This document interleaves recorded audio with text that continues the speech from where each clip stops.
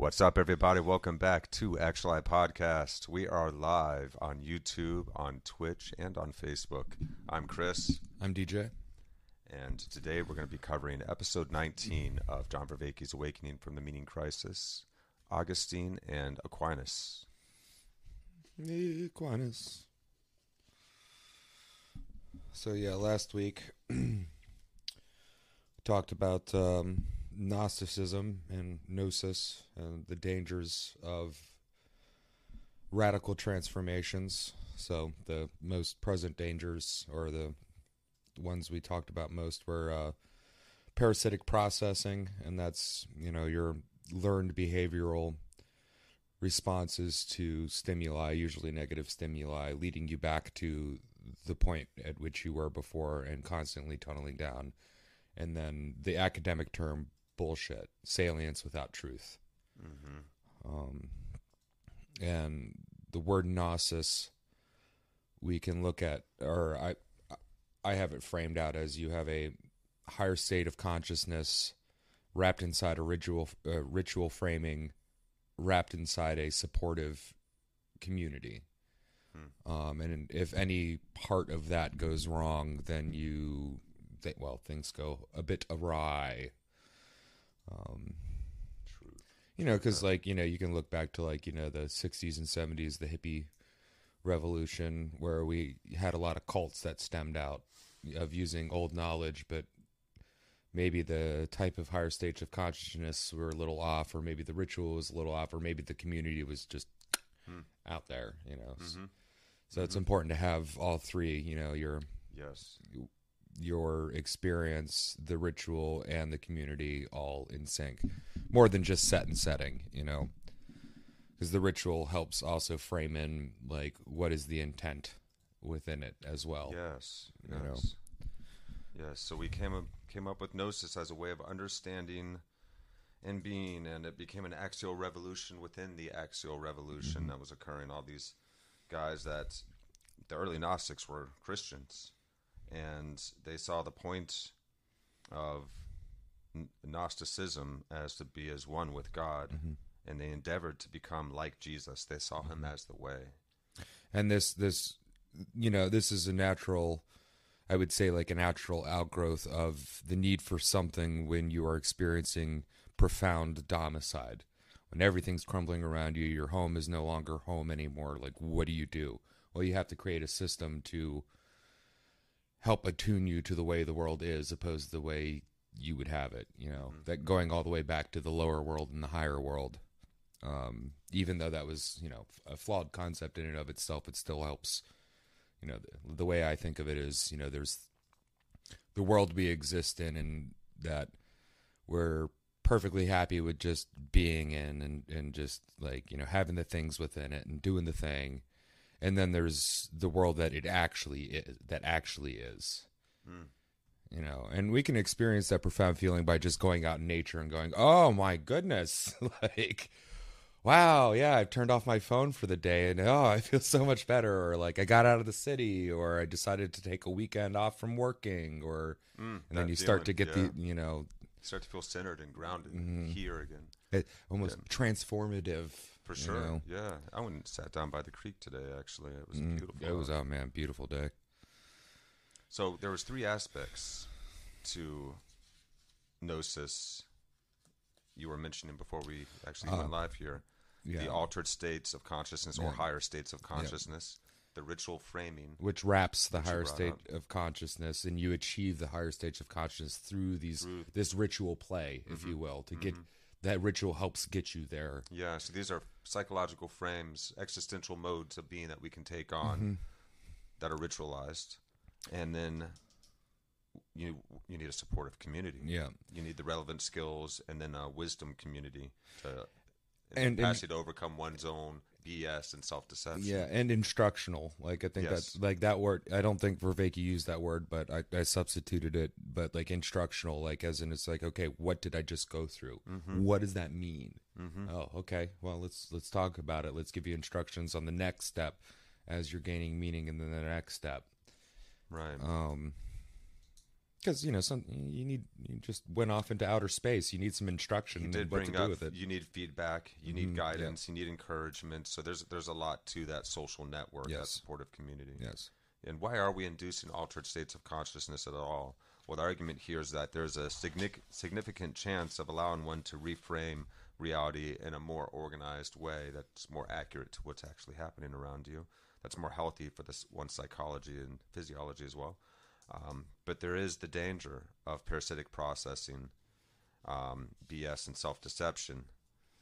That's another reason why we induce these altered states to reframe. Mm-hmm. So Gnostic theology has the mythological scaffolding, and then joined into that, it gets enmeshed with Neoplatonism. Yeah. And we learned this in our previous episode on Plotinus and Neoplatonism. It was part 18 of the series. Yeah. So there's this idea that we're introduced to that is the demiurge. Mm-hmm. And the demiurge becomes aware of the shapes in the universe and space and time, and sets them in a way which mimics the cosmos or the celestial world. Mm-hmm. So that the concept that was as above, so below, like in the Hermetic teachings, I forget what the word for it is, but that it'd be about there. It's like this world is framed and shaped by a demiurge to mimic the actual celestial world. Mm-hmm. And you could take it from Plato's perspective, where this is a beneficent demiurge, or you can go into what some Gnostics did, where it's, what's the one thing in common that all the gods of all the peoples had in common? Well, there were prison guards, gatekeepers. You were subservient to them. Everything you did was for them. Mm-hmm. It was a servant or slave relationship with your God, and they chose to try to figure out a way to rise above that to the God of all gods, the God above gods, this God of light, the higher God. Yes, they believe there's a divine spark that will carry us to that God of all gods. And this orientation towards Old Testament God versus New Testament God that is occurring here. This Old Testament idea of God was something that's very authoritarian, can be very genocidal, mass floods if you don't please it, favoritism of certain favorites, chosen peoples, depending on what the God is. You have different chosen peoples. It's self-admittedly jealous and vengeful. And then we get this New Testament idea of God, this God of agape, of light and of love, the God beyond all gods that wants us to reciprocate with one another, and it's more egalitarian.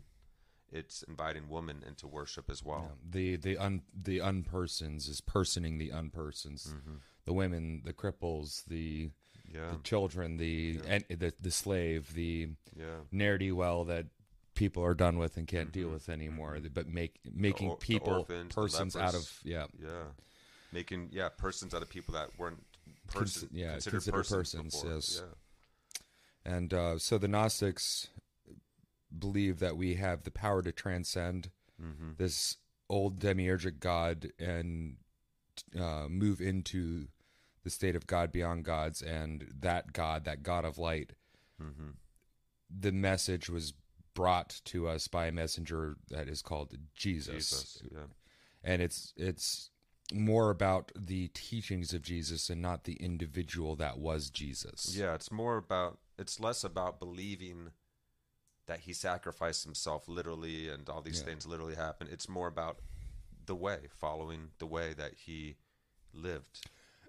And Vivek, you discussed the reasoning behind the Gospels and other books in the Bible not necessarily being a super coherent canon.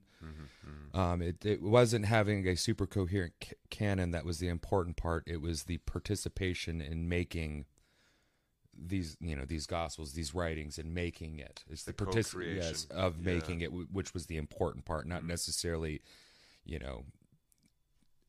well, if you like nerdy stuff like me, I watch Star Trek. I care about canon. Don't you mess with my canon unless it's an alternate timeline, but we're not going to talk about the Kelvin timeline. But anyway, so it's less about like the rule sets that make everything. It's participating in it. It's about writing the poems and the songs as you go in it. A very live, you could almost say like improv experience. Yeah, embodying the virtue that Christ represented is seen as a way to free us from suffering. Mm-hmm. So this is a process of enacting anagage, higher states of consciousness. The Gnostics do want to spread this message. Sure. So there's this Platonic impression there. They reinterpret Jesus as the way, not just the sacrifice in which we have faith. Yes. So the ways of thinking and being that exacerbate our suffering, the inertia of these existential traps, is what this mode, this approach, this orientation to life is allowing for us. Yeah, and we see this explicated in films like The Matrix.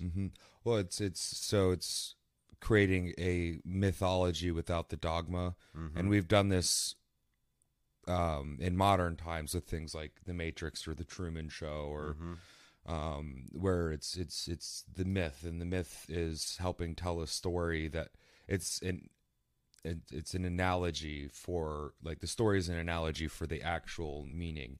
And when you're talking about certain aspects of certain types of meaning, it's hard to actually put words to them, so you tell a story. See, we you tell create stories. the myth behind it, so you can kind of put yourself into Neo's shoes. Humans have and been wake thinking in up and- stories for probably hundreds of thousands of years, as long as we've been able to make language to some degree and I'm sure act out our even hunts. just acting it out, Yeah, you just know, acting is, it out. That's been going on yeah. for a long time. So we have this story, Matrix, trapped in a false world, just like Plato's allegory of the cave. And there's these agents that are trying to keep us from true freedom. In the Truman Show, the true man, Truman is held back by this overlord that wants to keep him from his true agency, from his true love, and so he has to find a way to get the knowledge, essentially, and that's what you see in the Truman Show. Yeah. And it's the idea that there's a system that keeps you from being a true man. So this like idea, a this grand way of conspiracy thinking is so theory. deeply ingrained in our culture around the world now. This is how we think as human beings. We think about that self-improvement. We think about how far along are you in life as important things. This is all part of this philosophy that has been so deeply embedded in Western culture and certainly a lot into Eastern culture as well. And so these myths are pointing us to those perennial patterns, those ongoing patterns that are pervasive. That's the symbolic representations of our suffering and how to overcome it is that axial revolution. Yeah, and Vervaeke gave a good example of the dark side of that conspiracy theory, demiurgic control of everything. So the way he broke it up is there's an evil overlord. Well, that's the old god. Who worship the old gods? The Jews. And those were the Nazis who blamed the Jews for that. So it's a twisted Gnostic response to the being post-Weimar Republic and dealing with World War I, and then being like, you know, at that time in Germany, like, you know, their German dollar or whatever it's called. So it's like a dark use of the Force, because Gnosis Yeah. could be seen as the Force. Well, Star Wars. Vervaeke brings up the Star Yeah, Wars metaphor here too, yeah. talking about the dark side. That's really powerful. That the way you just pointed that out there, that helped me see what Vervaeke really meant there with the Star Wars metaphor even more.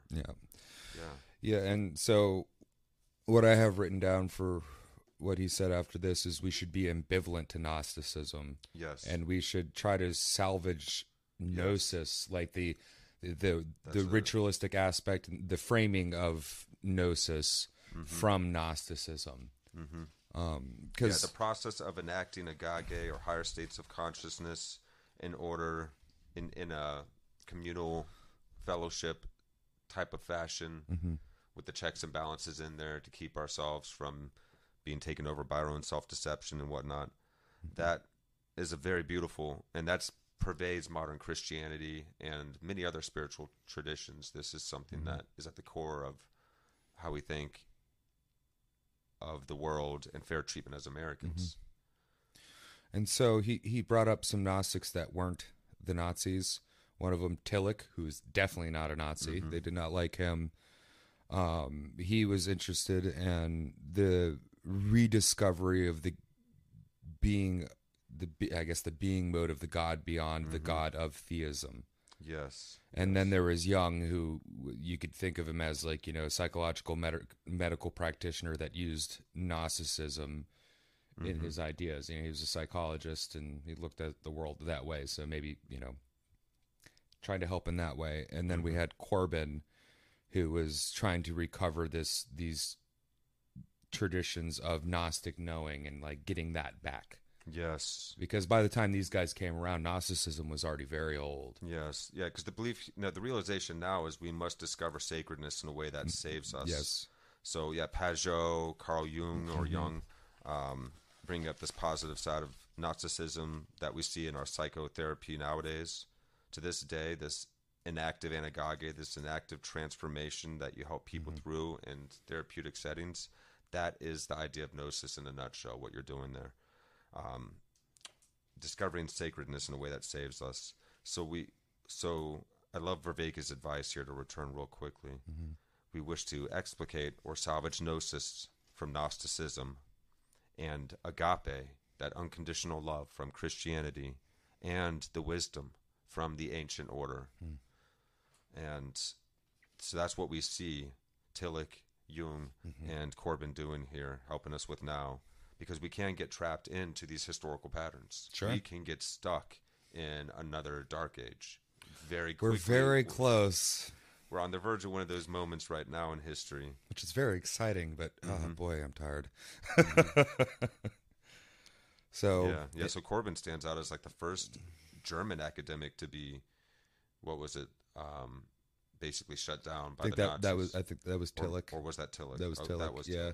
Tillich. Okay. If I have it right, he was university, and the university wouldn't play along, so they removed him of his credentials. That's right. Which didn't Canada do that to somebody who was like that too? Yes, I think they did recently. His name, some Peterson guy. I don't know. Rhymes with Corbin. Corbin. Yeah, Corbin. I was going to say. Yeah. Well, what is it? What's the saying? History doesn't repeat itself; it rhymes. It rhymes. It's a good way of putting it. Yeah. So we go into Neoplatonism, and in Neoplatonism, the one is at the core, and not the singular, but the whole, structural functional organization, the one, all parts acting together in this one thing, not the singular, like, you're the singular one, I'm singular. No, it's everything that makes up the totality. Yeah. It's non-dualism. Yeah. And so Aristotle, he brought some people up from previous episodes. Aristotle had the conformity theory, as in you conform to things and you have different levels that you move up into. He really liked descriptions, didn't he? Yeah, and things to be defined. And as you move up through these livable, viable levels and conform more to the world, it helps us remember the being mode more. And the Stoics were concerned with overcoming modal confusion, which helps us in the being mode more, instead of confusing the having with the being. And ultimately that helps us know what is actually real, like the structural functional organization of what is real. This is what brings us to Plotinus and his grand unified field theory to integrate the spiritual systems. So he takes the anagoge from Plato, the knowing from Aristotle, and the overcoming modal confusion, how to be in the being mode more, from the Stoics.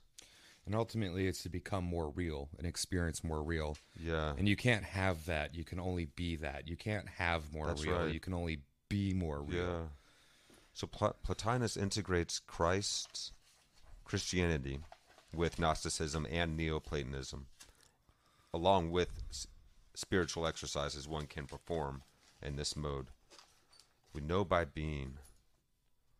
We have levels of being, and pure potential to pure actuality, levels of realness. As we come to know these realities, we conform to them. We make them more livable.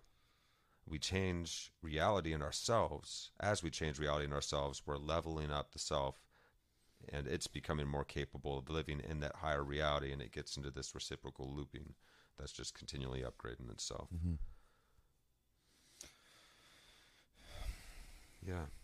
Yeah, so this helps us to remember the being mode. What makes something real? What makes something feel salient to us? And not even just like a quick, oh, well, this is what makes it real. No, what are all the components together and how do they function, and what is their function as well? Like the chair. The chair can be a table if you use it as a table. Yeah. It can also be a stool if you use it as a stool. How deeply do we know that oneness of the disparate parts? Mm-hmm. Yeah, and that's the oneness. It's and all that gains the parts. Us realness. That's what gains us realness, because things become more integrated together. And as we become more integrated, more actualized, we become more realized. And doesn't that make a lot of sense? Like, say like go to a festival and, you're either taking LSD or psilocybin mushrooms, and you get this profound feeling of oneness where you're watching all the things happen and deeply understanding it happening. And then when, I don't know, something happens, like somebody comes by and goes, "Here-da-dee-shabba-da-ba," kind of felt like you're like, yeah, no, that actually makes perfect sense. So yeah, that fits in there perfectly. That's the oneness, the all the little bits and everything, seeing the whole out of all the little disparate bits. Yeah. All together, fleeting as it may be. If you're doing mushrooms, it's like 4 hours, and acid is perpetual if you just keep doing it. That's what they figured out, Timothy Leary and all them. They're just like, just keep drinking it, and just keep going. And I'm like, no, I'm lazy. 4 hours is good. I want to go to bed. I think if one's working with any substance, or even it's a breathing practice or a chanting, it's how attentive are you to that moment that allows, it's even more so than dose that. Yeah. Because they can aid us tremendously, but even smaller doses of some of these substances, with the right set and mindset and the right setting, and then perhaps you could say skill or cultivation of meditation or sense of the present moment, how familiar you are with that present moment, and how comfortable are you at being able to return to that easily and not be pulled around by your thoughts, by your psychology. How much of a master of your mind are you? And all of these come into play, because if you can just be and you can go into that stillness, that becomes increasingly pronounced under the influence of certain plant medicines. And you'll come in and out of it too, just like with meditation. You come in and out of that. Yes. So, like ultimately, the longer you can stay open, the more it magnifies and magnifies within the moment. Some people have experienced the or peak experience. Maybe not the length, but the breadth at which you could open. Yeah, the length and the breadth of it can increase exponentially. And so if you're having one of those peak moments where something is really starting to become apparent, but you get a little distracted, then you come back because it's beautiful and you want to see it more and feel it more and understand it more, let go completely. It actually kind of reminds me of... and trust, and just open your heart with love. So Saul's story before he became Paul, it wasn't that he was suffering for weeks and months on end to have this epiphany. No, it slammed him on his behind immediately. So sometimes you can have insanely profound higher states of consciousness in a split second. Yeah, absolutely. Usually I would have to say those are probably more of the ones that sneak up on you and get you, where you have those it always befalls moments. Like a grace. Yeah. It always befalls like a grace. And you can't make it happen, but you can perhaps make the mind fertile ground for it. More fertile for it to occur in. So the more space that you can explore between your thoughts, and the more used you are to returning to that present moment in life in general, the more you can access the deeper spaces of those higher states, I would say. So that's the end of my notes. So understanding these processes help us reduce inner conflict, makes more viable the deeper interconnection with reality. Higher states of co-creation can be achieved by humans with this change in our existential mode. You can't have it because you already are it. That's one of the things that's really difficult to grasp about meditation, self-realization, enlightenment, so on and so forth. But one of the best metaphors I ever heard is that when you're trying to meditate, first off, there's no try and there's no do. The idea of the doer that does things is the ego, is the psychological sense or idea of self that we hold in our heads. So what we're doing, instead of, because we're always kind of think of this as like we're always trying to grasp and have control over life. But if we can relax the grasping, if we can let go, so it's an undoing rather than a doing, then you can be in that space anytime. And that is the space of meditation that we return to over and again. And you can help focus into it by focusing on your breath, or maybe the sound of that light tinnitus of reality in your ears, whatever it is that's a nice benign focal point. You just I got permanent tinnitus, bro. Right? It's just that's a perfectly available all the time benign thing that you can just hold your attention on. The underlying well, there definitely noise of is reality. there definitely is a tone, and I do experience this when I'm intentionally going down into dreaming. As you regress back and back and back, eventually this tone, and it's not one tone, it's like a chord harmony of tones. And when I'm doing it, I like to make music in my head, and then you can hear it. But it's this one tone. It's unsingable, unknowable. It's all tones, but all of the harmonic overtones all together, but still just one. It's the one. It's all of them to make the one. Because so if I was to sing like you could call that an A or an F or whatever that might have been. But there's actually, there's an A, no discernible. but there's the perfect fourth and the perfect fifth in there, and the major seventh in there, and a major third in there. But they're all at different levels to the main chord one, and that's what we call the timbre or timbre of your voice. Why all voices sound different and all instruments sound different is because the overtone series is slightly different in each things. So the different components of the many create the one sound. Sound itself is a very weird phenomenon. Very the fact odd that we have vocal boxes and then mouths and tongues to shape the words, and the way that we push air with our diaphragm. And humans can make crazy noises too, man. I mean, we've been doing it for a long time for us to be able to actually have a reliable way to sing. Where you're really projecting your voice, but you can do so in a beautiful way to your fellow creatures. That's how long have we been singing, even? As long as we've been able to go willfully, that's the one thing. Great apes, they don't have the same ability to hold their breath and then release slowly. It's we're the only ape-like mammal that holds our breath underwater, that knows how to hold its breath. Very few mammals know how to do that. They're like beavers. There's dolphins and whales that are super evolved to the water. They are mammals, but you do have the beavers and things like that. But if you notice, there's not many of them. But we're one of them. When a dog goes diving, it doesn't necessarily hold its breath. It just constantly blows bubbles out of its nose. But even you can throw.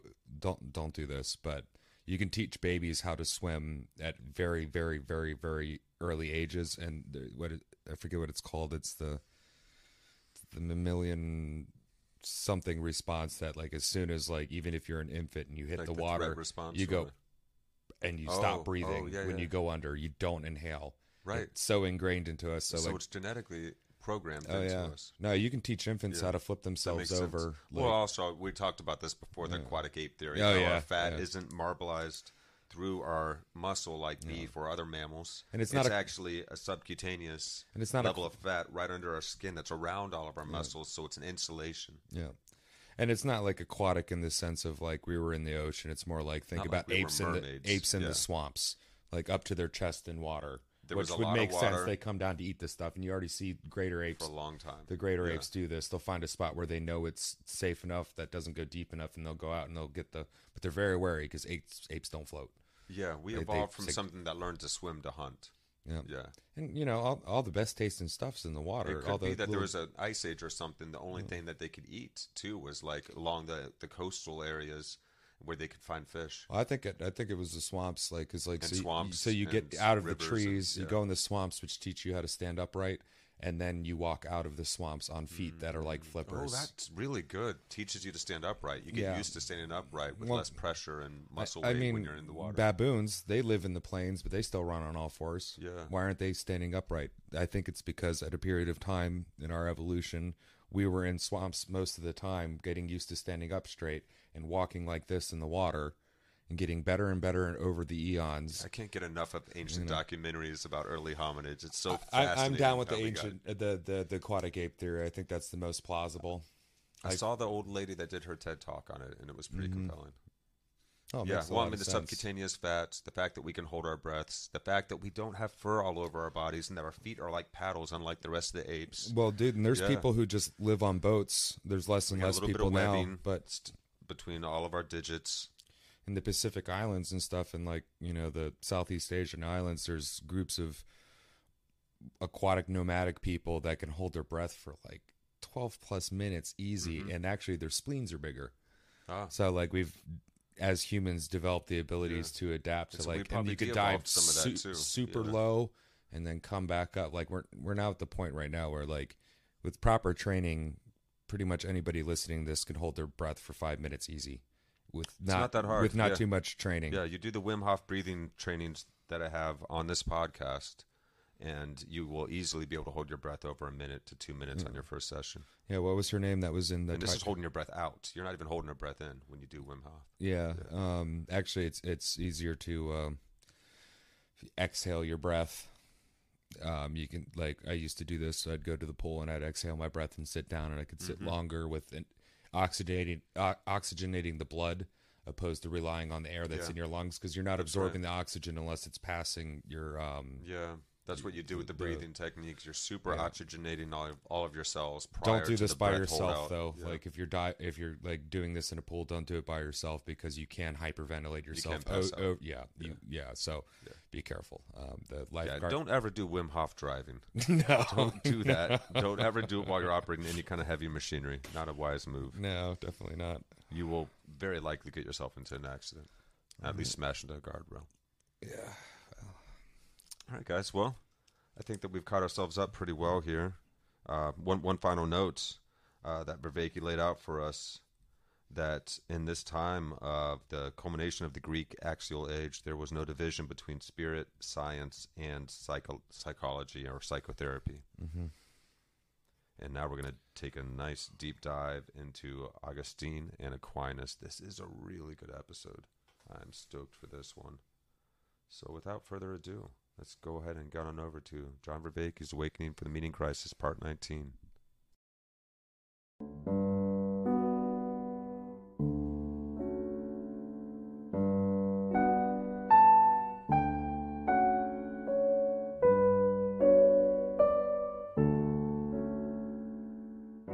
Welcome back to Awakening from the Meaning Crisis. Last time we were talking about this interaction and confluence between nascent Christianity, the transformation that's undergoing the Platonic tradition in Neoplatonism, and Gnosticism. We had ended up by talking about Plotinus and how he brings about this grand unification of the best science of the time, Aristotle, the best therapy of the time, Stoicism, and the best spirituality of the time, Platonism. And this is done all in a way that powerfully integrates mystical experience, achieving higher states of consciousness, and rational argumentation. Things that we now experience as diametrically opposed: science and spirituality, reason and transformation, therapy and realness. All of these things were not, they were instead powerfully mutually supportive. Now, Plotinus is around 270 or so of the Common Era, and after him, of course, the Roman Empire starts to go into decline, and we're seeing the end of the ancient world. And there is a figure there, a towering figure, who basically brings this configuration, this triangle that I've mentioned, of Christianity,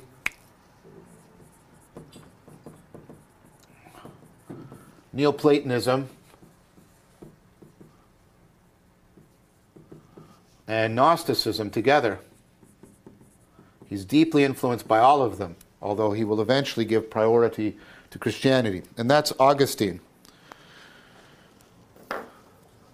So Augustine is a Roman, and he's alive in the 4th century into the beginnings of the 5th century as the Roman Empire is entering its final stages. So as you can imagine, that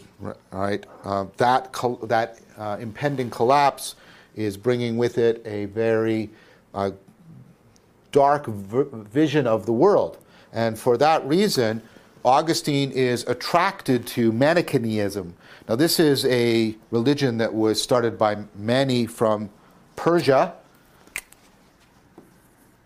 And many people argue that it is a Gnostic religion. Some people disagree with applying the term Gnostics to it. Again, it doesn't matter. It seems to have picked up on a lot of the same kinds of ideas about a machinery in which we're enmeshed as creatures of light, and that light has to be liberated by a special kind of gnosis. And Augustine is deeply attracted to this religion. He's attracted to this religion precisely because it is, as I said, it has Gnostic components in it, and therefore promises to address his own personal loss of agency, which I'll talk about momentarily, but also to address what is becoming more and more salient to people of Augustine's time, which is a world that is darkening around them. So he's influenced by that, which means ideas of evil and evil powers and structures in the world are very salient to Augustine. He also deeply suffers, as I mentioned, personally. He is riven with inner conflict. To put it, I think, in terms that would make sense to us today, Augustine is a sex addict. He is deeply addicted to sexual behavior. He described it this way, and I think this is a particularly apt way of describing his addiction. He said, "I was always licking the open sore of lust," which gives you a very telling image of a compelling desire and yet and something disgusting and degrading, and it's also exacerbating and making worse the very affliction that you're suffering. So he suffers tremendous self-loathing because of this, tremendous loss of agency. And he struggles to try and find a way of getting free from his own personal inner conflict and degradation, and also providing an answer to the evil that he sees in the world. He writes the first autobiography in the history of the West, the Confessions, and in there he relates an experience which deeply, deeply affected him. I would say it came close to traumatizing him. So when he was young, he relates this story. He and some of his friends broke into a courtyard and stole some fruit. And you're thinking, most of us would think, yeah, a young adolescent performing, a misdemeanor act of minor theft, stealing some fruit, who cares? But this is Augustine. He's already enmeshed in a Manichaean worldview. He's already deeply he's becoming aware as an adolescent of how powerful his drives can be. And what affected Augustine about this very profoundly is he said he did not want the fruit. He did not desire the fruit. He wasn't really trying to impress his friends. He wasn't desiring that. He came away with a very strong experience. It's almost like a reverse of a higher state of consciousness. He came away with a very strong experience that he stole the fruit simply because it was the wrong thing to do. That he wanted to do this. There was something in him that was dragging him down. And this is, again, why this worldview appealed to him. There's these, it's like, again, Manichaeanism is very much like the Star Wars mythology of the light and the dark side. There's a dark side, and it's drawing people down, and it's the side of desire and anger and destruction, right? And Augustine sees this alive within his own body in his sexual addiction. So he travels around the world, he teaches rhetoric, and he becomes eventually connected and familiar with philosophy. And something happens to him that's quite profound. He reads the work of Plotinus. He reads the work of Plotinus. He has a very high opinion of Plotinus. He later writes, in Plotinus, Plato lived again. And he writes very glowingly of the Platonists. And in Plato, and especially in Plotinus, Augustine sees a different way. He gets a worldview other than the Manichaean worldview. He gets the Neoplatonic worldview, and he gets it. I mean this in the Gnosis sense. He gets it. Augustine has a mystical experience while reading Plotinus. He has that ascent up to the one. He rises through the levels of reality and levels of his self, and he has this mystical experience, but he can't hold it. He can't stay there. The darkness in him has so much gravity, pulls him back down and pulls him back towards that world of lust and addiction, that reciprocal narrowing that Mark Lewis talks about so powerfully. And he wonders, why is the gravity pulling me? Why is the darkness that pulls me down? Why is it so powerful? Is there anything that more can overpower it and pull me up?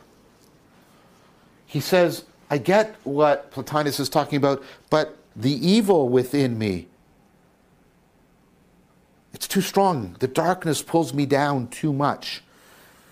He'll later come to say that this is like a hole in being, and it's just sucking the light away. And so he has what some people have reported having after they have some mystical experiences. He has a rebound effect of despair. It's like if I was to show you a beautiful place, this beautiful beach, and when you stepped onto the beach, you finally felt at peace, like the peace you've sought all your life, and there's beauty around you, and you feel alive and vital, but you can't stay. You can't, somehow you just can't hold, and you're drawn away, and you can't stay there.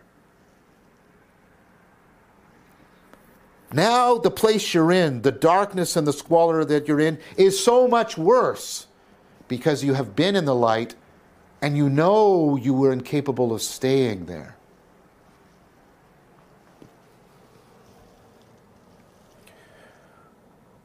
So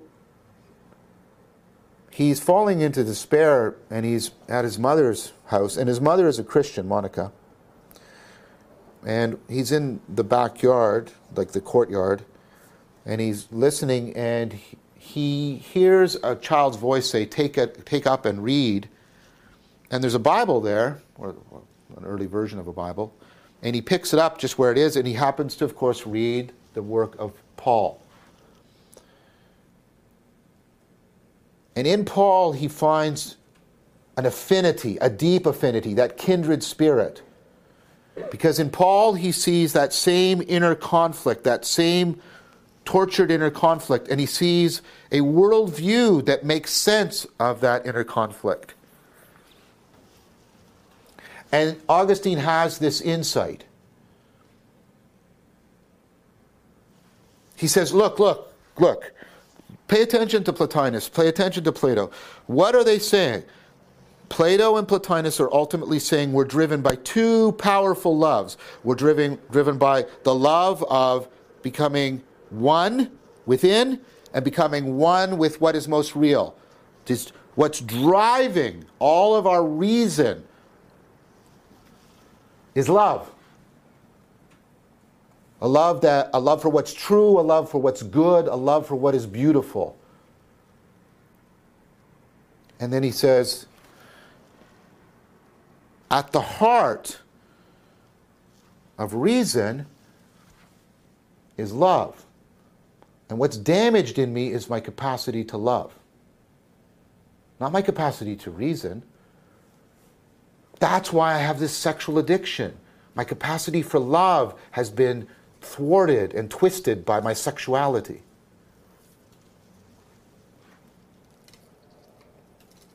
So I need something that can heal. Remember the gnosis, the healing. I need to be healed.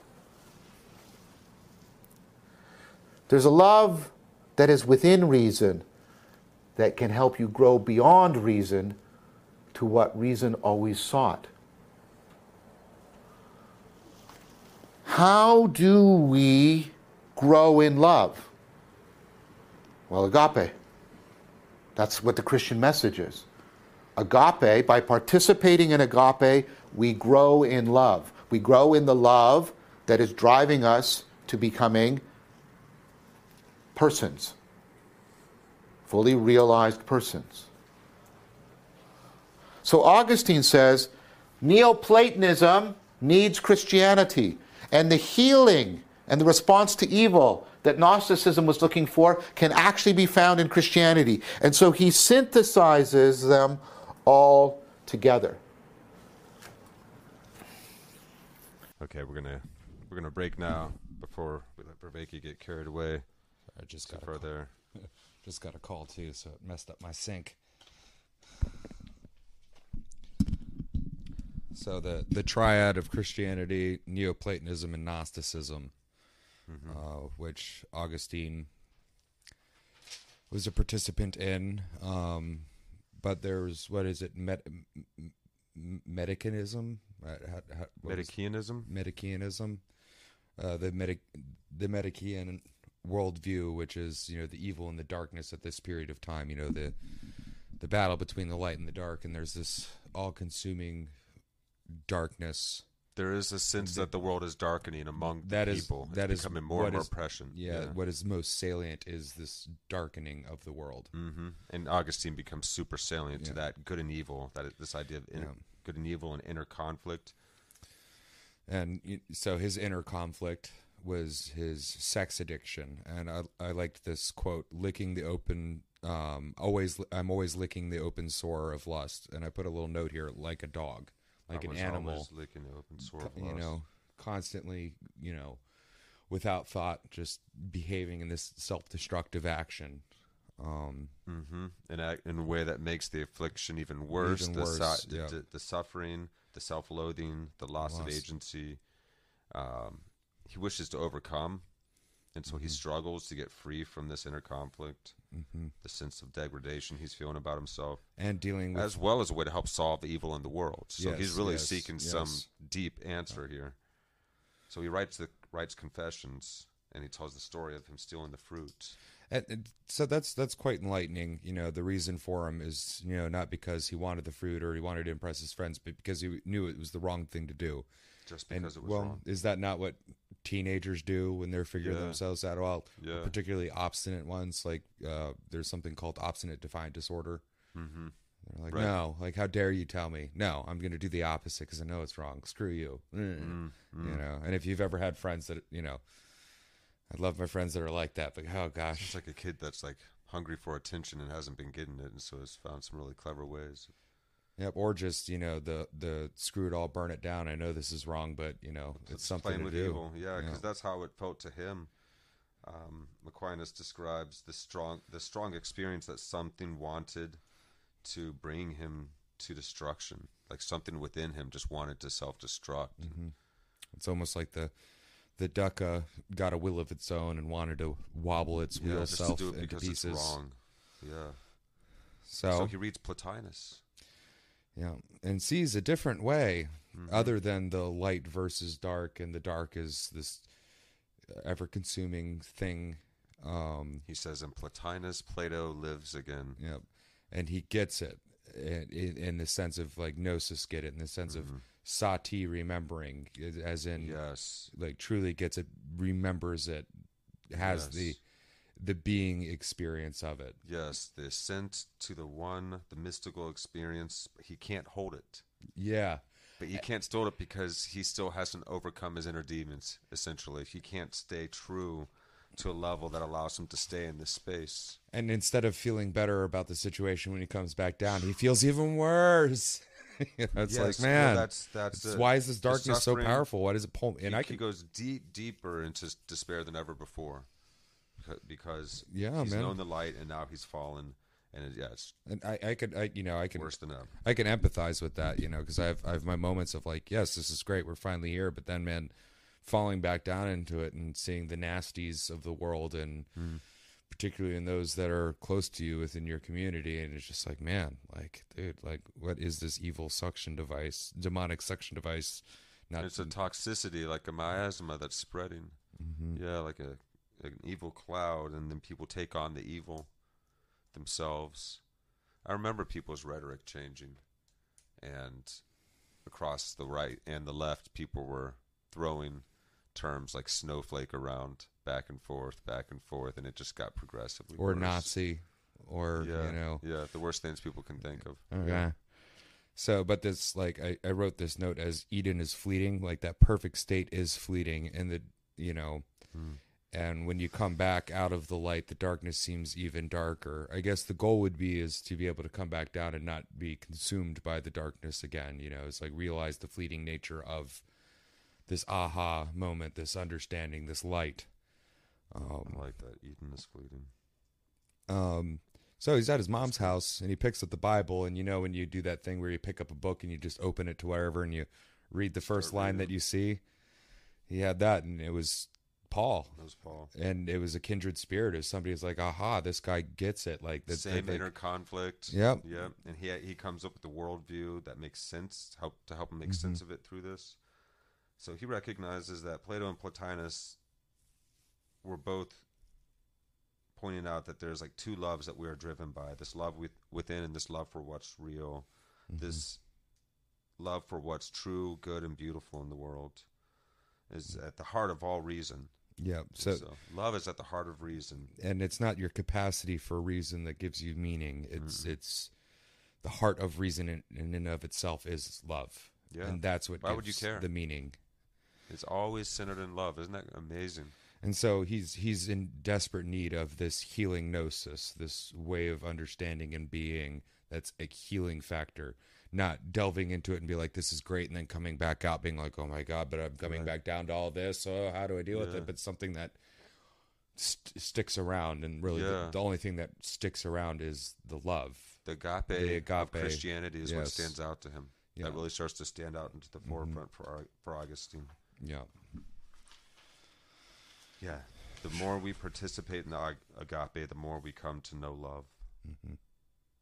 The idea that at the heart of all reason is love is really profound.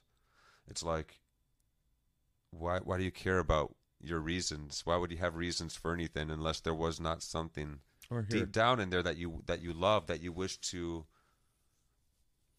reciprocate with, that you wish to be one with, that you wish to share in co-creation with somehow? Like, you want to engage in something true. You have a reason for that.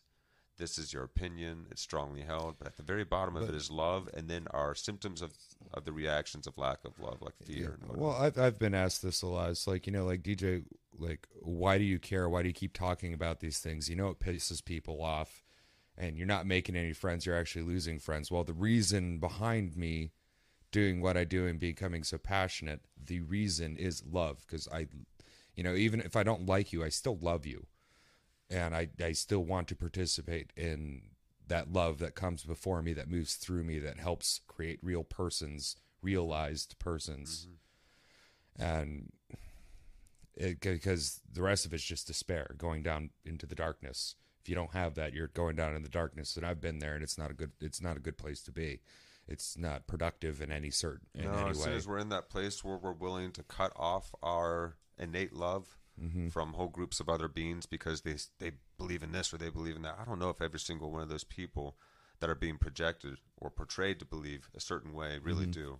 I'm seeing that portrayed a lot. But when I talk to the individuals, they don't seem that way at all. They seem quite the opposite. Yep. And so that's a concern when you see that happen.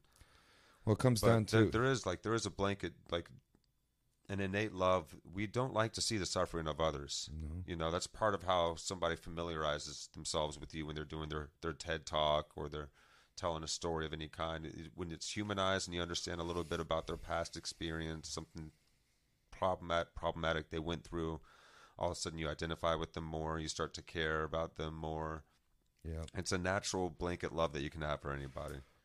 Well, and this idea that so love is at the center of reason also makes sense for those who preach and push things that are very unreasonable and destructive. They aren't experiencing love, No, and that is tragic. they're experiencing fear. Particularly, like, there's certain ideological standpoints that are intentionally unreasonable and intentionally hateful. And it's sad, more than just sad, it's tragic that we get tied into these things. And they feel good in the moment because it's like, yeah, I'm justified in my anger, but Yeah, and you're the on the light right gets side. You dimmer feel and like you're on dimmer the right and dimmer side and and that dimmer. you're doing what's good. And you're also feeling, you feel justified. You also feel safe in your group. And also you're going to feel like more accepted maybe by your group. And Well, it's kind of like we really lose our sense of self in there. It's kind of like going from a bright day and now it's getting darker, and then we're just going to go towards the campfire. And yeah, that campfire is bright and you can hang around that campfire, but it doesn't show you Because you'll hear anything. people say things that are clearly well, irrational nowadays. But and the campfire gets dimmer and dimmer Yeah. and dimmer, and you get closer and closer and closer until finally it burns you out, and then you're lost in the darkness, waiting for the day to come. And then when the day comes, then you see everything for what it is, and you might be terrified for it. It's like there's a reason why people have a breaking point right before they're waking up again, that they're completely irrational. They don't know what's happening in the world. It's quite literally the light has dimmed and the darkness has overtaken and sucking all meaning out. The remedy to that is love as best as you can, but not go find love and love the kittens and the little kids and all. No, like the love that makes persons. the love of co-creation. Yeah. The love that helps bring the humanness out of people. Yeah. Instead of dehumanizing one another, we can help humanize one another again. We can see each other as we are in this moment. Find where somebody's heart is. What are their orientations around, their value orientations? Why do they have that kind of reasoning? Why do they think that way? Is it because they're cruel and malicious, or they're this word or that word or whatever?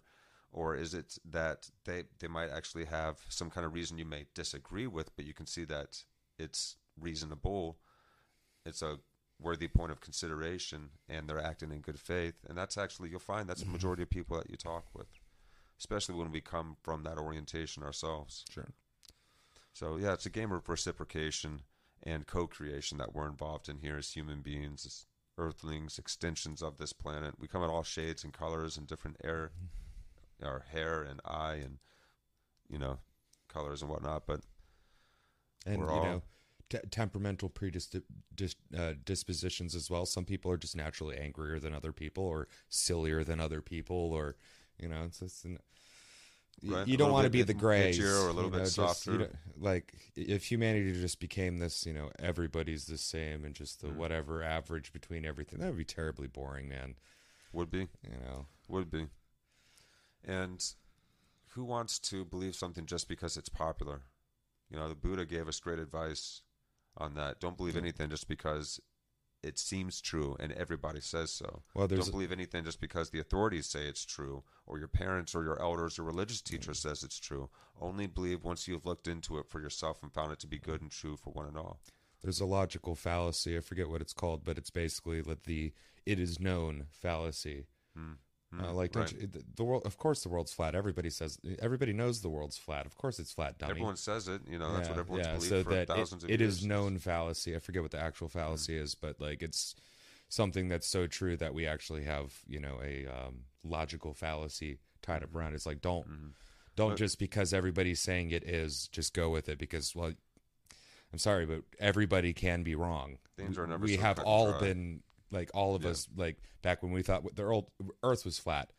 We were all wrong about that. Yeah.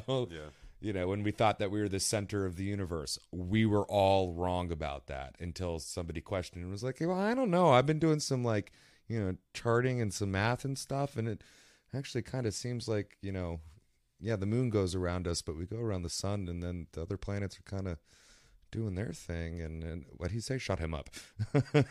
Yeah, right. Lock him in the tower Too until much, he too fast, repents. Yeah, But, it's... So, yeah, at this point, we have Augustine, really trying to come to grasp with his own ickiness and the ickiness of the world. And he says the evil is so strong, it's like a hole in being that's sucking the light away. Yeah. He wishes desperately to find a way to overcome, and we were getting to how that he found the agape in Christianity as this key, or as maybe the strongest point for him to focus on. Now, to help basically come to terms with Paul and the inner conflict that he shares with Paul now that he's discovered Paul. So at the heart of reason is love. Eden is fleeting, so cultivate that garden. Oh, yeah. We might need to go back just a few. Yeah, let's do that. We'll go back. I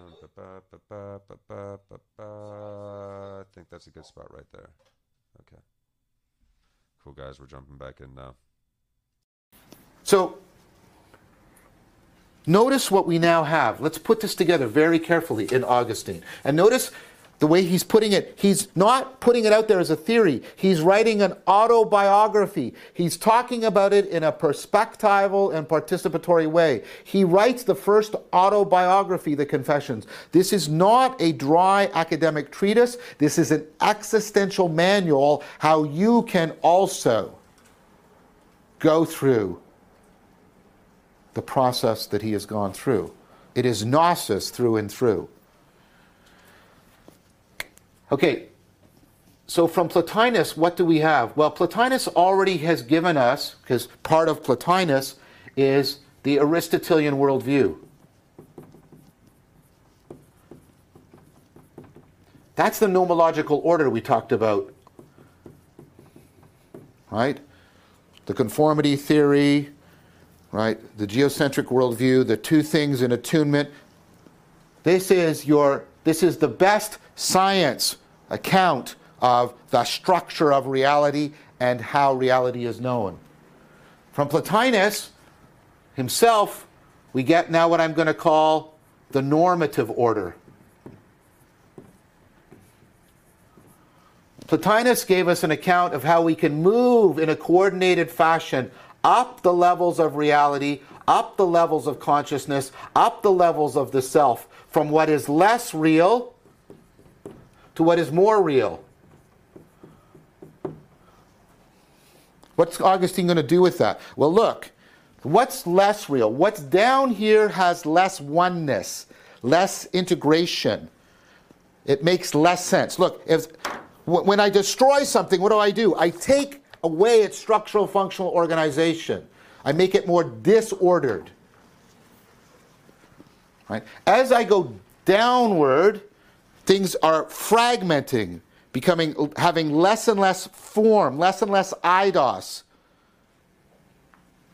They're less and less intelligible. They're less and less understandable. This becomes more and more pure chaos.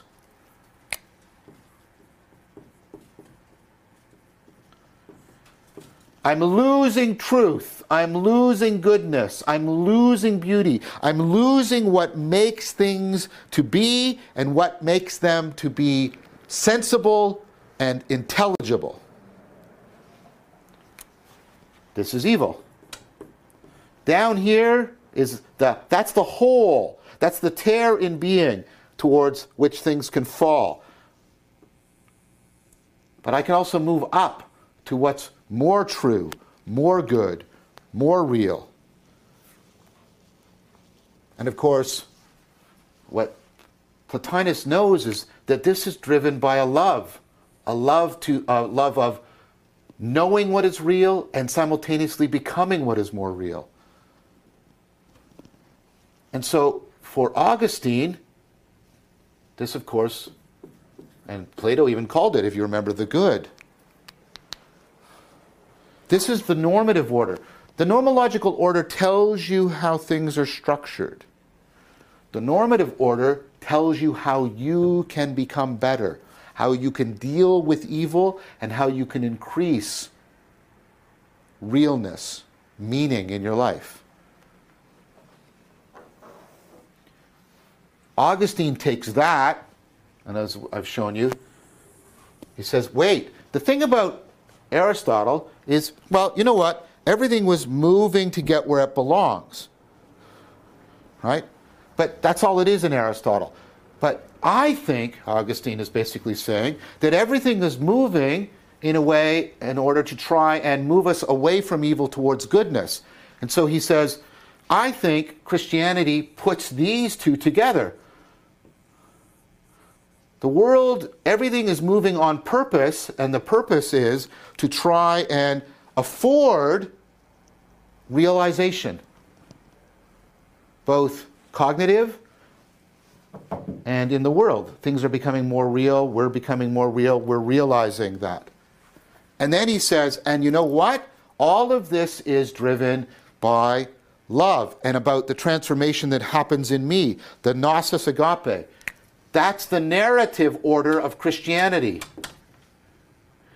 There's this great narrative, there's this great story about the course of history. And the course of history is a course, right, of moving, right, towards a final consummation, the promised land. And that is the history of God's love, of God's agape, of God intervening and creating the open future. But that agape isn't just a historical force, it's also a normative force in me. It's also leading me upward towards the good. What Augustine does is he says, Christianity can put all of these things together. The world is organized this way so that it moves through history this way so that all of us can self-transcend this way. All three orders come together in a mutually supporting fashion. Now, we know from current cognitive science, right, that the three components of meaning that people talk about, the things that contribute to meaning in life, and this is Henselman's work and others, are a sense of coherence. I'll explain what this means in a minute. A sense of significance, and a sense of purpose. I got to talk to Samantha Henselman about this. The more coherent, the more intelligible, the more things fit together for you, the more real they are, the more meaningful you find your life. Well, that's the nomological order. How things fit together and make sense in a coherent fashion. What about significance? Significance is this. How valuable, how deep in reality, how good are the elements of your life? That's the normative order. Purpose. Does your life have a direction? Is it moving in a course? That's the narrative order. Human beings want things to make sense. They need a nomological order. And Augustine says, I have this. It's the Aristotelian world order, and I can give a Christian explanation of that. They want things to be significant. They want to satisfy the anagogic drives of inner peace and contact with reality. And Augustine says, I can tell you that because I can tell you how to put reason and agape together. That's what Christianity does. And people want things to have a purpose. They want there to be, right, a story. Christianity is offering the ultimate story. Augustine puts it all together. And he puts it all together as the Roman Empire is literally collapsing. He's in Hippo in North Africa when the barbarians are literally at the gate laying siege to the city. And he's basically laying the foundations for what's going to come next. He's laying foundations for the medieval worldview. But what do we have from this? What we have, right, and we'll come back to the cognitive science, what we have is a very long and powerful history that tells us how our culture has articulated the axial revolution, how it has given a grammar, a way of understanding what the axial revolution has given us. It has given us a system for interpreting and inhabiting a worldview in which meaning and wisdom, as understood by the axial revolution, have been developed and have been articulated in a sophisticated and compelling fashion. Meaning is to have a nomological order that connects us to what is real. It is to have a normative order that connects us, not intellectually, but existentially, to what is good so that we can become better. Meaning is to have a narrative order that tells us how we can move forward through history, both collective and individual history. But what I've tried to show you is that these are not three separate things. They're like the three dimensions, right, of a space, the space of meaning. They're the three axes of the space of meaning. This is a beautiful synthesis. It's the culmination of tremendous amount of historical development. It's profound. And it's not just an intellectual thing. It is, as I've tried to show you, it is simultaneously a scientific thing, a spiritual thing, a therapeutic thing, an existential thing. This is why this is going to last 1,000 years.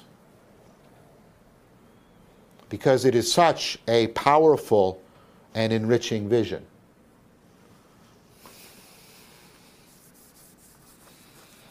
Imagine if you could, what if I could offer this to you and make it deeply historically, scientifically, and intellectually viable for you? What if I could offer to you a worldview that had the deepest scientific legitimacy, totally integrated with the most profound spirituality, no antagonism, no irrationality in it,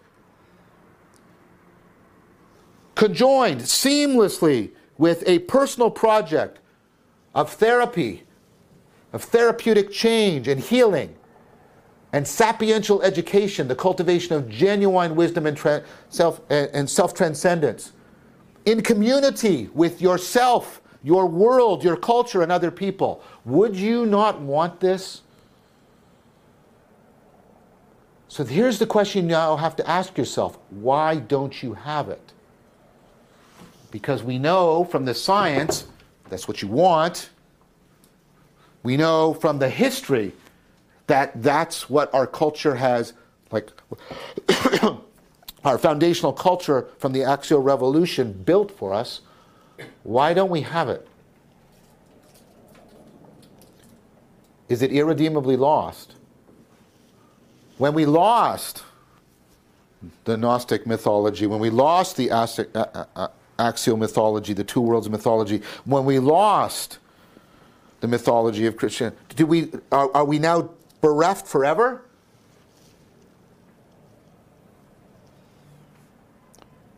So,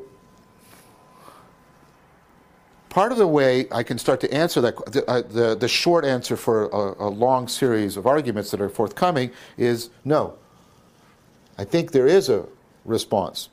That's why this series is entitled Awakening from the Meaning Crisis, not despairing because of the meaning crisis. All right. Good halfway point. Shoo. Yeah, man. Well, I came up for a good symbol from awakening from the meaning crisis. I'll draw it here big so you can see it. Oh, cool. This is the combination of those three: coherence, significance, and Purpose. purpose. Or the nomological order, So, narrative, and Yeah. Christianity together. so you can see this. There is a line with some other lines crossing it. So the lines crossing the other line is the nomological order. Looks like an arrow pointed up with 3 lines in the shaft of the arrow, 3 horizontal lines, so the arrow is pointing straight up. All right, so now that you've seen that, There you go. so the arrow is your direction, the narrative order, the purpose, and the movement up the line. So there's a line and then the cap. The line is the significance, like where are you in most significant or less significant. It's good to like create symbols for yourself for ideas, so then when he mentions this triad again, or if for anything, you can have a little symbol you can jot real quick and then make a piece of jewelry out of it, and people ask you about it, and then you'd be like, oh, let me tell you about this. Awakening. And this is depicting this idea of being in a state of more order, going and towards and going towards and always oneness and Yeah. wholeness, you could say, and going down is less integration. So more Yeah. integration versus less integration, more towards goodness and Yeah. truth, or more down and towards chaos and evil. Yeah, and or you could think of it as like more real and less real. And if we define, less real being less integrated, less eidos, Yeah. less, reason. So we call those things, That's reliable reasoning skill and aptitude. and we'd call that end, chaos or evil, right? And that's, I always wondered why we combine the ideas of chaos with evil, because like the chaos of the universe definitely isn't an evil thing. That's what led to life. The chaos within the soup that made all DNA and all that stuff, the chaos of nature. But I can understand in this end is like going from more understanding than breaking it all apart. Yeah. Unnatural. What would you call it? From integration to disintegration. Or entropy would be the down as well. Disintegrating, like literally, like integrated. From a giving, good, loving force of co-creation to a destructive force. So it's just 2 ways of understanding And yeah, so how we can be in a more comprehensive, more comprehensible, more clear state and participation with reality, or we can be in a state of less truth, less goodness, less beauty, more ugliness, more breakdown.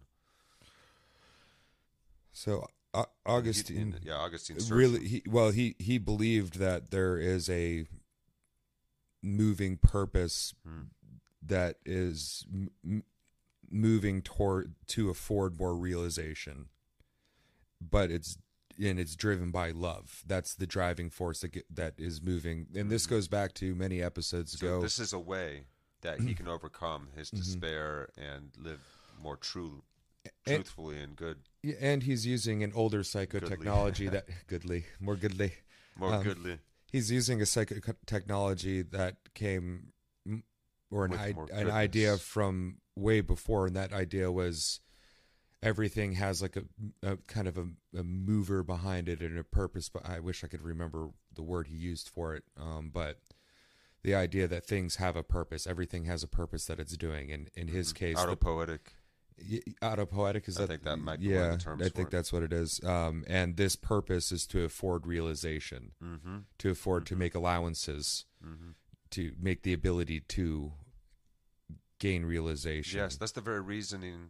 That was the very reason that Augustine wrote Confessions from this autobiographical perspective. The first time that this had been done in this way is perspectival. It was autopoetic, and it was an existential manual for the process of gnosis. You could say. So moving up and down. Well, yeah. Everything is moving on purpose to afford realization of oneself in the world. Yes, there we go. I see you. Yeah, and it's all driven by love. This was the realization. Yeah. And this is the narrative order of Christianity. Yeah. This is the way that the course of history, moving towards this final culmination, this promised land, this heaven, this enlightenment, this gnosis, this is how the story has been told. And it's It's a culmination of everything that came before, philosophically. yeah, and by normative, it makes things more real. Mm-hmm. You know, and Yeah. a historical narrative can really help with the making something more real, Mm-hmm. if it is only just a salience increase. Yes. But yes. still, That's like- why the narrative is ordered the way it is in the Bible. Yeah, So, and it's like he said, it's like a story. It's a story about how we've moved into and through the axial age. it's a historical, and it's also a story of how that force you were talking about in us, that's calling us, that's pulling us to move towards the good. Mm-hmm. Yeah, and all three orders that Augustine says need to come together in mutual supportive action are the coherence, significance, and purpose. Coherence we find through the nomological realization. The more intelligible something is for us, the more the parts fit together in our mind, and in our salience worldview. Mixing words up here. The more intelligible, the more Ontological worldview. real. Ontological. Thank Yeah. you. And the more real, the more meaningful. Mm-hmm. So life has more meaning when we are seeing more clearly, and we can allow what is most salient to us in the moment to be what our attention draws forth, rather than just being pulled around by our thoughts and by the environment. Sure. Significance, how valuable, how deep does this strike us, the sense of it in reality. And This Christianity helped bring about this. And then we have the purpose, which is the direction, the narrative. And so what gives it its stick aroundness? He mentioned like you could imagine, like, your dimensionality of coherence, significance, and purpose. And if it has the maximal amount of all three, like any good story, or it's got coherence, there's more real and less real, very organized in that Good way. sense of direction and its purpose. And then there's a significance, like, Yes. of how good in the sense of, less chaos, good, Yes. good. And then it has a narrative purpose. So if you to just make a story out of this, you could actually probably hijack this system to improve your writing if you're a story writer. Like this concept of, okay, think about, It's got to be coherent, coherent. intelligible, Yeah. so that's real and meaningful. It's got to be have significant. significant, like, so how good is it? So you could do that in a story of, like, if you're writing something that's within our age, what topics are you touching on? How impactful Yeah. are the themes? And usually you want to write a book that makes people feel like, How yeah, this deep is can you good. go into know? reality. Yeah. Yeah. How deep well, is it? how good is he at like immersing you? How good, we use it. How good? How good is the actor? How good is the Yeah, director? yeah. And then the purpose purpose. of it. Yeah. It's And the that's the proper directionality, narrative. Yeah, the moving into yeah. in a course. yeah. The narrative. So in Christianity, Augustine discovers satisfies that anagogic drive, that drive with psychological drive in human beings and other mammals. We've recognized crows and dolphins and other things and monkeys and so on. The drive for inner peace and harmony. We all have drives for anagogic experiences, higher states, altered states of consciousness, because we're seeking out that deep inner peace and harmony that comes through these experiences. Yeah. And Christianity provides the ultimate story. Augustine puts all of this together right in the midst of the darkness of Rome And in this time. Yeah, and he believed, and I think it's kind of evident, but, like, Christianity is not antagonistic. It is also therapeutic. It's what is it? Sapiatic, as in, like, cultivates wisdom and real understanding and learning. And it is also scientific in a certain sense, like, not scientific. It's not going to teach you how to, like, land on the moon or nothing like that or understand it, but scientific in another.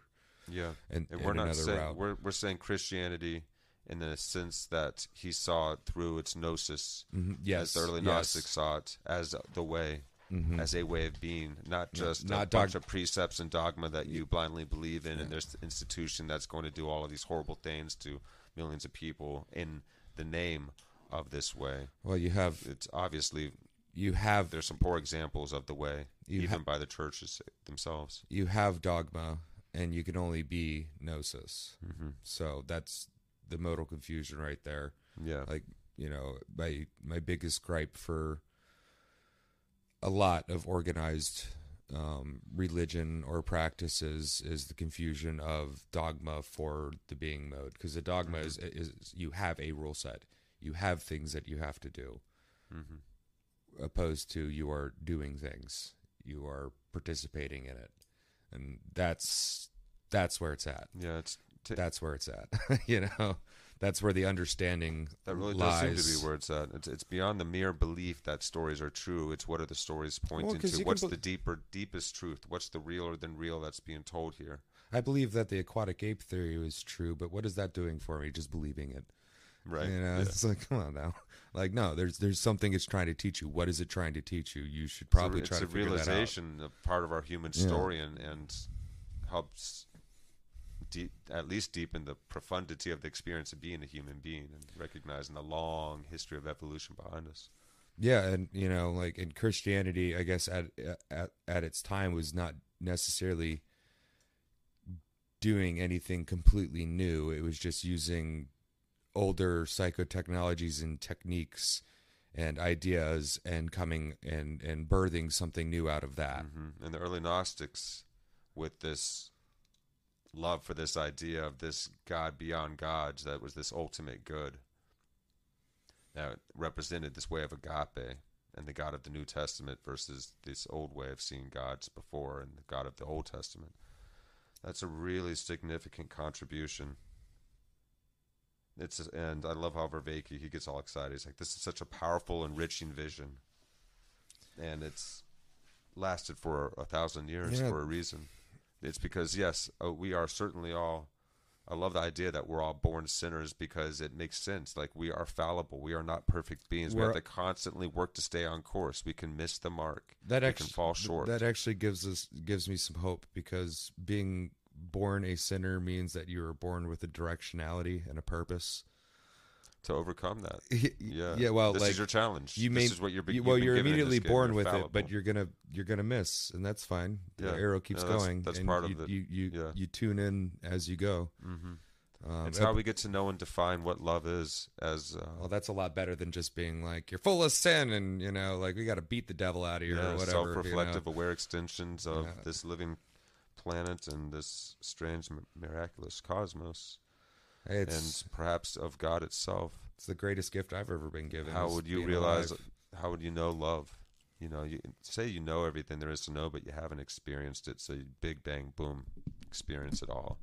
And now all the different ways that humans can feel and express and know love are being lived out and experienced. And love being the source of what causes things to become more realized. I really love that concept as well that we were introduced to here in this episode. Everything is moving on this purpose to forward the realization not just of ourselves, but of the world itself. Things are evolving and becoming more and more and more. Life, has become trees.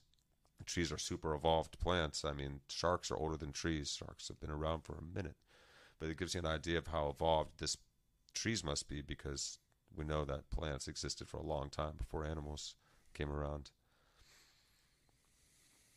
Yet they're so recent in plant history. Yeah. So I forget. I don't know where I was going there with the trees, but I was hanging with the trees today, and they were beautiful. The trees leaf and the leaf trees. That they do. Alan Watts. So this powerful, enriching version. It's scientifically, we know therapy works, and the process of gnosis is what actually led to psychotherapy as we know it. Is that very much like they're at the root. The intentionality of this philosophical way of framing reality became so enmeshed and embedded in our culture that it became our therapeutic techniques over time. This way that we've been framing reality ever since this realization of Augustine really helped bring the light of Christianity to the world as this gift that did help lift a lot of people up. It helped people find some moral groundwork and way of working together. And there's a lot of beautiful examples of this in Buddhism and so on and so forth. Not to take away from anyone, because there's a small tribe somewhere that we'll never know that did something just as beautiful. But here we are, understanding ourselves as human beings and trying to awaken from this meaning crisis. Is there anything else on this part here? Nope. He's just starting to get excited about. Oh, I have a note. The question came up. Well, have we just lost it all? Is it like all lost? It's like, well, no, it's not all lost, and that's what this we're whole doing series here. is dedicated That's what to. we're doing here, is trying to reclaim, to remember, to sati, truly Yes. remember the things that we've been through, but removing the pieces that don't work. And reminding ourselves, remembering the sense of the sacred. Yeah, and becoming more good. Yeah. We're coming out of chaos, trying to piece things together, to reintegrate, Yeah, opposed to disintegrate. yeah. So now we delve into the sacred. Yeah. All right, guys, let's jump back in. Back them up like 10 seconds. I believe. Right on. I Let me go ahead and believe. back us up just a wee bit here before we jump back in. That's why this series is entitled Awakening from the Meaning Crisis, not despairing because of the meaning crisis. But we're only halfway through, right? We're only halfway through posing the problem. We need to understand. We're getting an understanding of this meaning and this wisdom. We're getting how it was articulated and developed and woven into our cultural framework, our cognitive machinery, the very grammar of our existential modes. But we still don't know, why does it all fall apart? How does it all come apart? And where does that leave us? We need a better understanding of the genealogy now of the crisis. Now that we have a better historical understanding of the nature of the meaning that was lost, we need to understand the process of loss.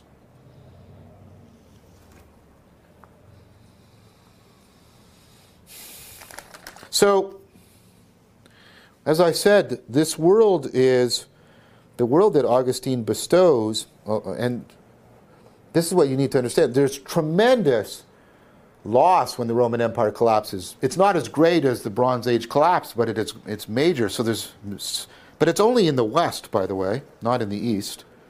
The Byzantine Empire survives. But nevertheless, there's a traumatic loss of cities, literacy, trade, commerce. The standard of living that was lost in the Roman Empire is not recovered again until 1750 in London, England. It takes that long for that standard of living to be recovered again. So this is very traumatic. But the heritage given by Augustine is so powerful that it serves as, and I'm using this word very carefully now, I hope you understand, it serves as a home for people throughout all of this turbulent turmoil.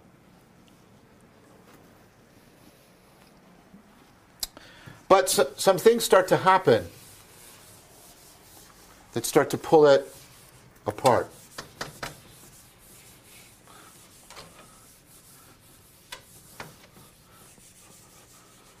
This sacred canopy starts to be torn apart and can no longer shelter us from our terrors and our despair. So one of the first things is, in 1054, there's a division. And I'm not going to go into all, part of it has to do with that the Roman Empire in the West collapses, but it doesn't collapse in the East. The East is Greek-speaking, the West is Latin-speaking. That in addition to Augustine, the East is deeply influenced by Dionysius, Pseudo-Dionysius, also the case in the West. But there's a lot of cultural, historical, socioeconomic differences in how Christianity was understood. And they split apart. There's what's called the Great Schism. So Christianity splits between an Eastern Orthodox and what's going to be called a Catholic version of Christianity. This, of course, weakens Christianity. It also has an impact on it. By separating itself from the East, Christianity loses some of the connection, at least the Christianity in the West, Western Europe. Christianity loses some of its deeper connections to that Neoplatonic mystical theology. That starts to have an impact. The West starts to become less and less Platonic and more Aristotelian. Now, as always, this starts, right? This starts with a change in psychotechnology. So, Ivan Illich has done some work looking at the work of Hugh of St. Victor, who was around from 1096 to 1141.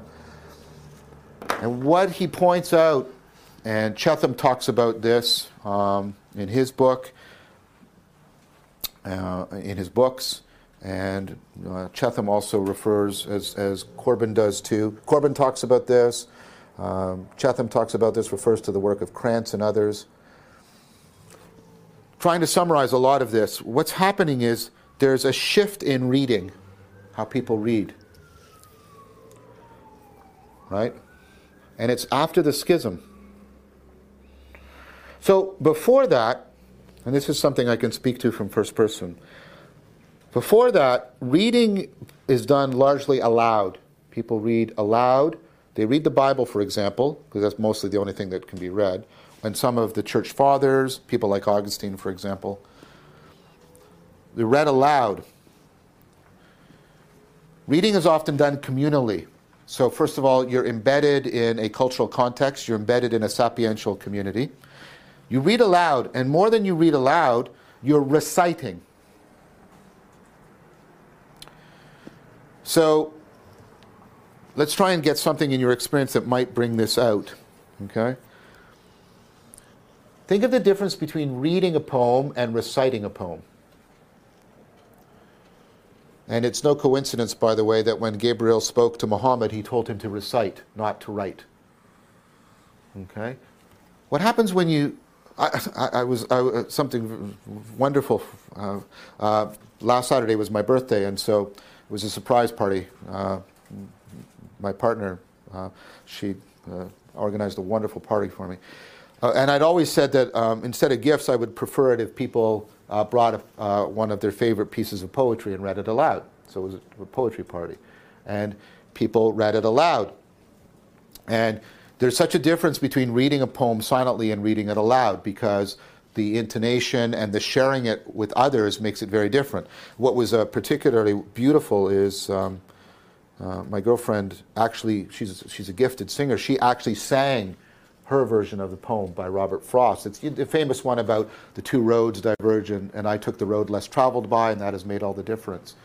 But when somebody is singing a song, singing a poem, and most songs are poems if you think about it, right? It is appealing to you not just propositionally. It's not just, right, that kind of knowing. It's not just trying to create beliefs in you. First of all, by reciting the poem, right, you and trying to communicate it to others, you have to bring in all your know-how of communication. Being able to share with other people. You have to, all your ways of paying attention, much more embodied. There's the perspectival stuff. What does it feel like? What is it like to be here in this space, in this context, with these people, uttering these words?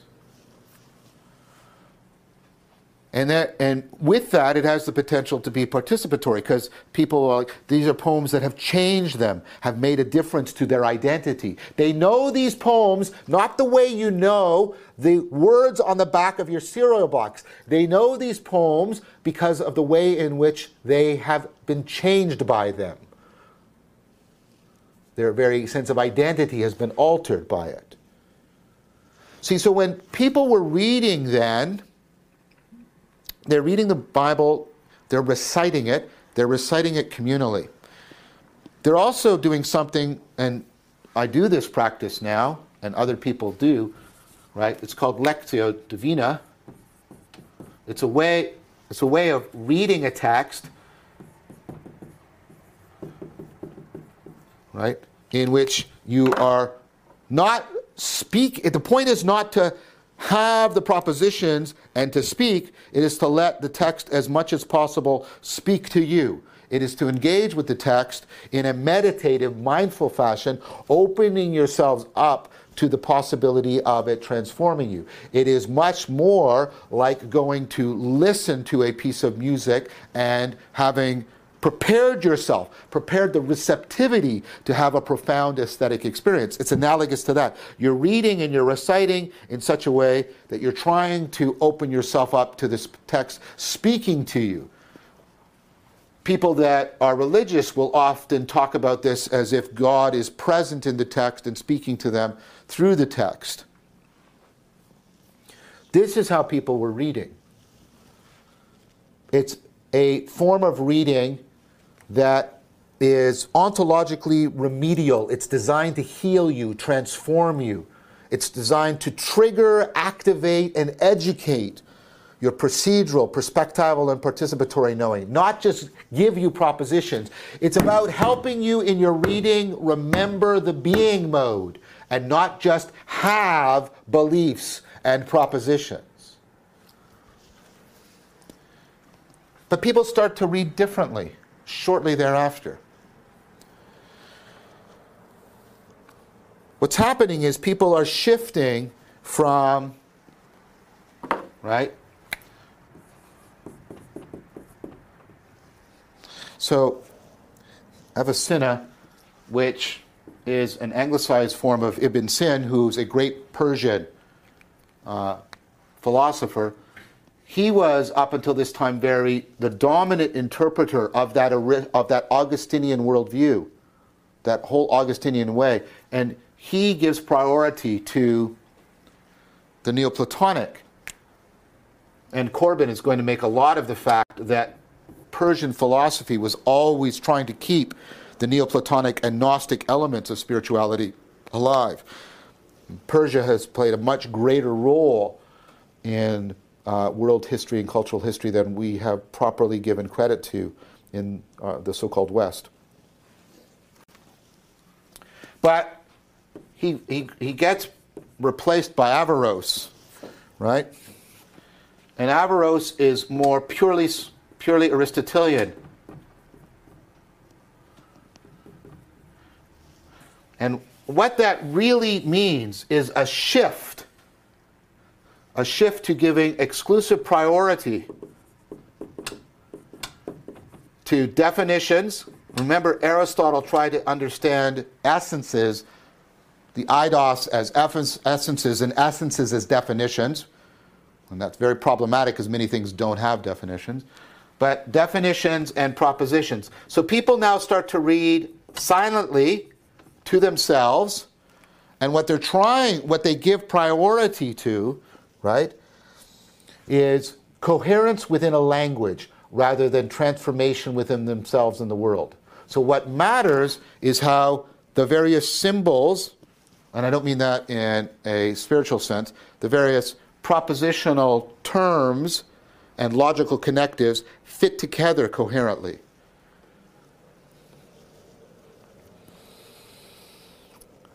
So a new model for thought emerges.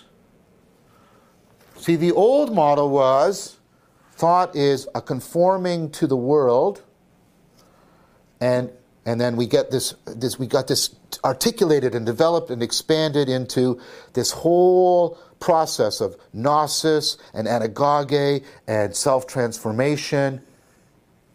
That model of knowing, that's also a way of being, that's also a way of becoming, that's being taken away, and it's being replaced by a different model. Thought, knowing, is to have coherent propositional language. Thinking is to have a coherent set of propositions in your head. So Kranz talks about we shift from the extensive self, the self that is transjectively connected to the world, that understands itself in terms of its conformity to the world, to, right, an intensive self. This is a self that's inside my head. It's inside my beliefs. Myself is primarily the way I talk to myself by affirming my beliefs through propositional language. So people start to think that the primary way in which we know things is to get as much coherence within our inner language than instead of conformity in our outer existential modes. Now, why would people make this shift? People make this shift because the world is starting to open up again. People are starting to get interested in knowing the world scientifically. We're getting, it's just slowly beginning here, right? But we're going to get the move towards the value of having, and by the way, I believe in this value. I'm a scientist, right? The value of logically coherent, well-organized propositional theories. The power of this is being discovered. So when I can read in this other way, right, I can empower my argumentative skills tremendously. What I'm losing, right? What I'm losing is I'm losing reading as a psychotechnology of psycho-spiritual existential transformation. Reading is now becoming the consumption of propositions and their structuring in logical coherency. Why? Well, as I said, there's the beginning of this reorientation towards the external world, and it's being driven by the fact that Aristotle is coming into prominence because he's being rediscovered. So because of the Crusades, there is a rediscovery of the works of Aristotle that had largely been lost to Western Europe. And in Aristotle, there is a problem for Christianity. There's a problem for Christianity. The problem is we have a figure that can't be ignored. Aristotle is part of that whole ancient world that Augustine gave us. He's the author of the nomological order that Augustine has baptized with Christianity's approval. So Aristotle can't be ignored, but Aristotle describes a world that does not have a lot of the Christian mythology attached to it, and offers explanations for things that Christianity makes no effort to explain. So there is this tremendous attraction to the power, the new explanatory power provided by Aristotle. And the model he gives of getting clear definitions and clear syllogistic inferences and building up a very clear picture is enmeshed with this new way of reading and this new way of experiencing knowing and experiencing oneself primarily inside one's head, inside one's language. So Aristotle can't be ignored or rejected because of his eminent authority, but neither can he simply be assimilated into the Christian worldview, because he talks about and explains things and does things in a manner that you don't find in the Bible.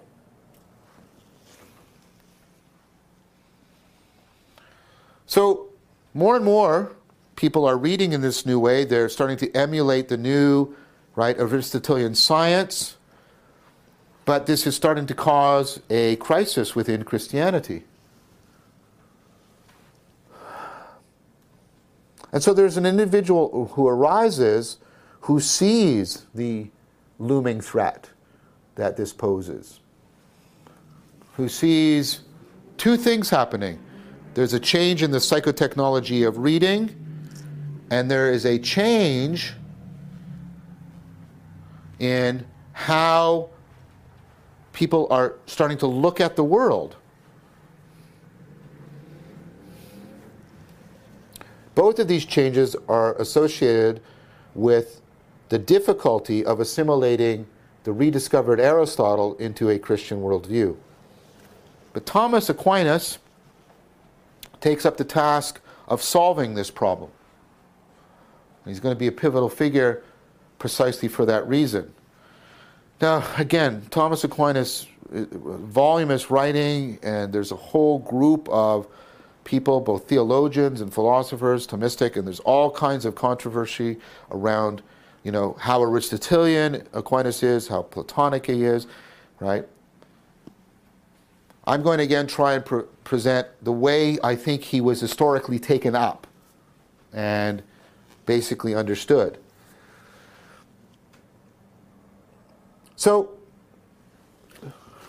for Aquinas, how do we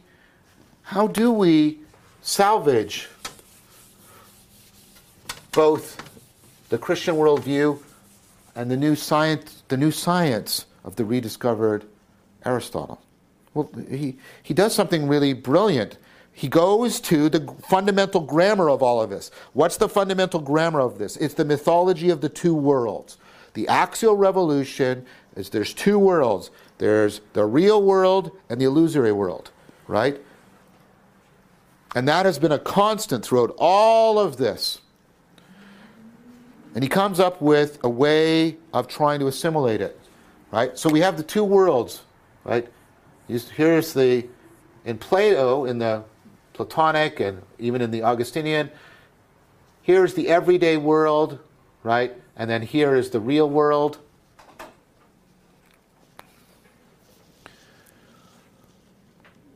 But what Aquinas does is he changes that. He says, this world is real too.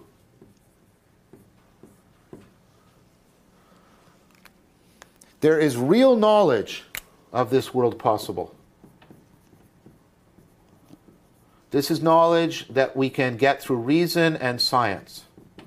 So reason and science study this world,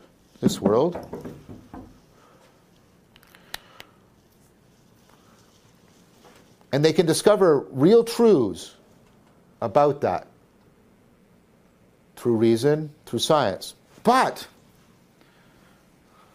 this world up here is still somehow more real. How do we do that?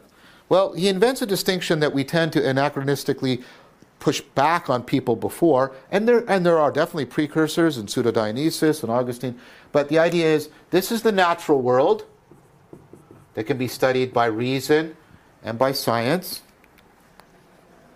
This is the world above the natural world. What's the word for above? Super. So this is the supernatural world. And this is not a world that can be studied by science or reason. This is a world that is only, right, accessible by faith.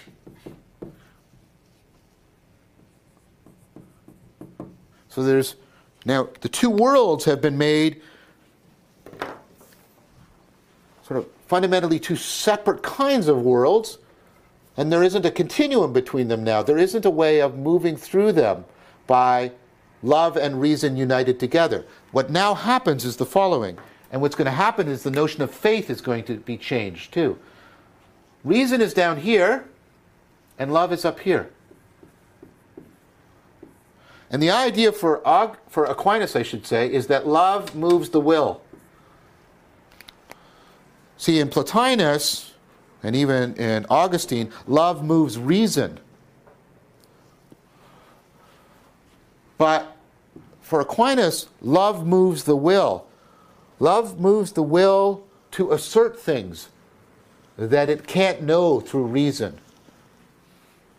So faith now becomes the act of willful assertion. Now, to be fair to Aquinas, this is not willful in the sense of my will.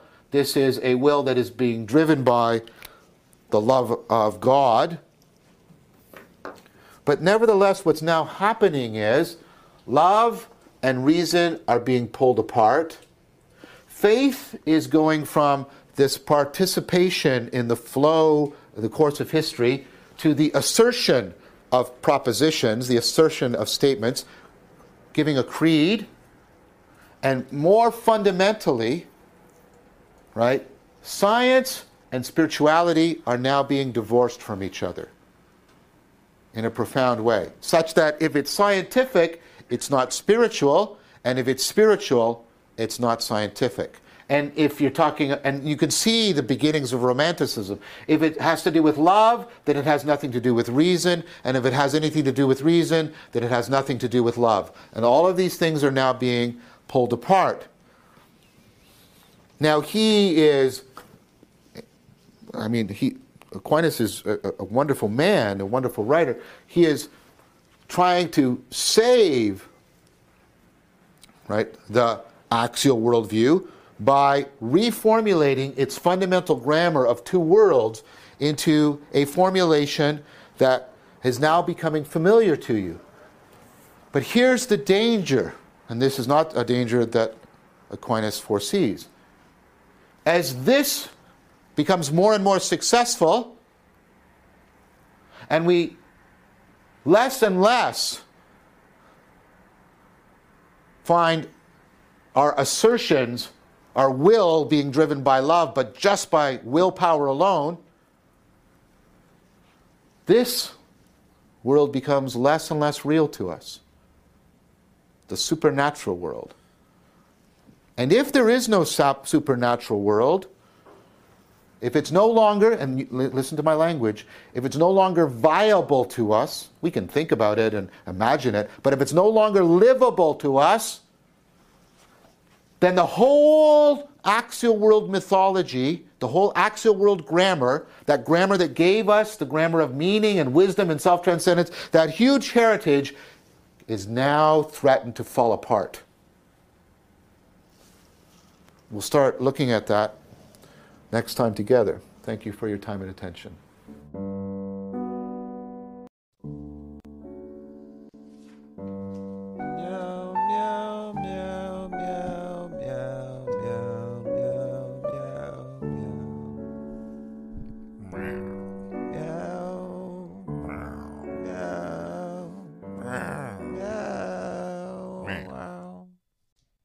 Yeah, man. Wow. The process of loss. Dude, that was powerful at the end.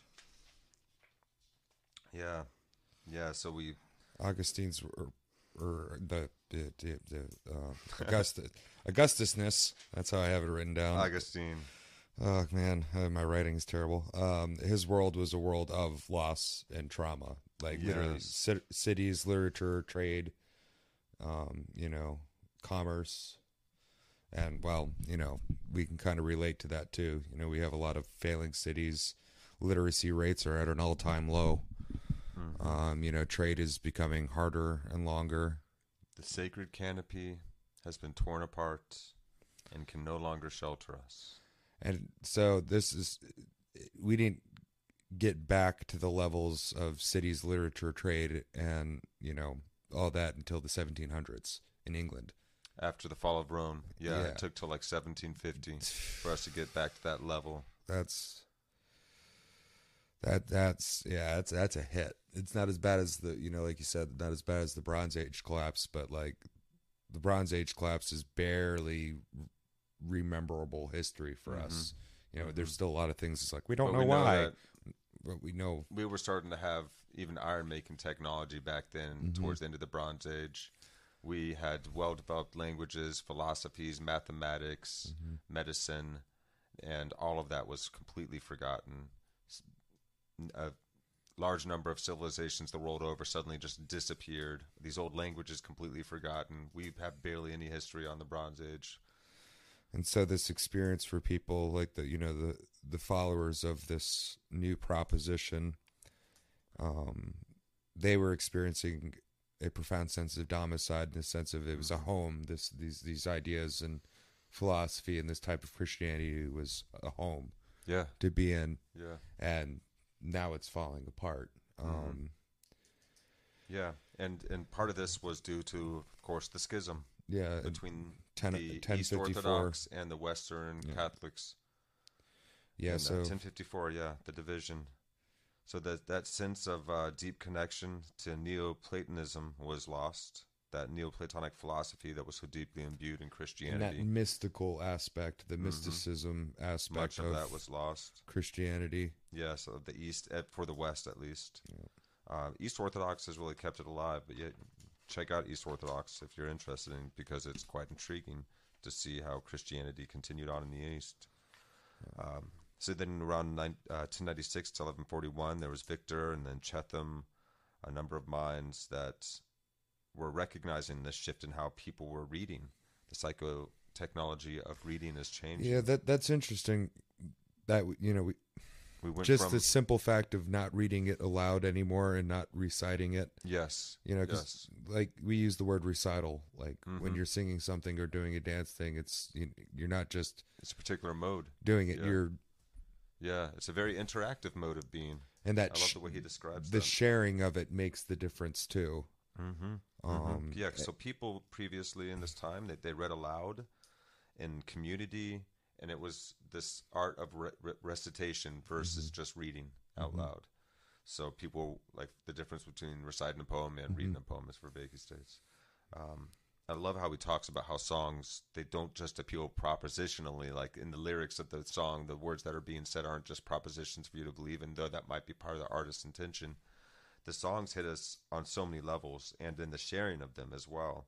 You have to bring about all of your know-how, so your perspectival aspect of knowing, and because you are a participant in this event, and you have a perspective of the experience of it as it's happening, and in that it's participatory with an audience.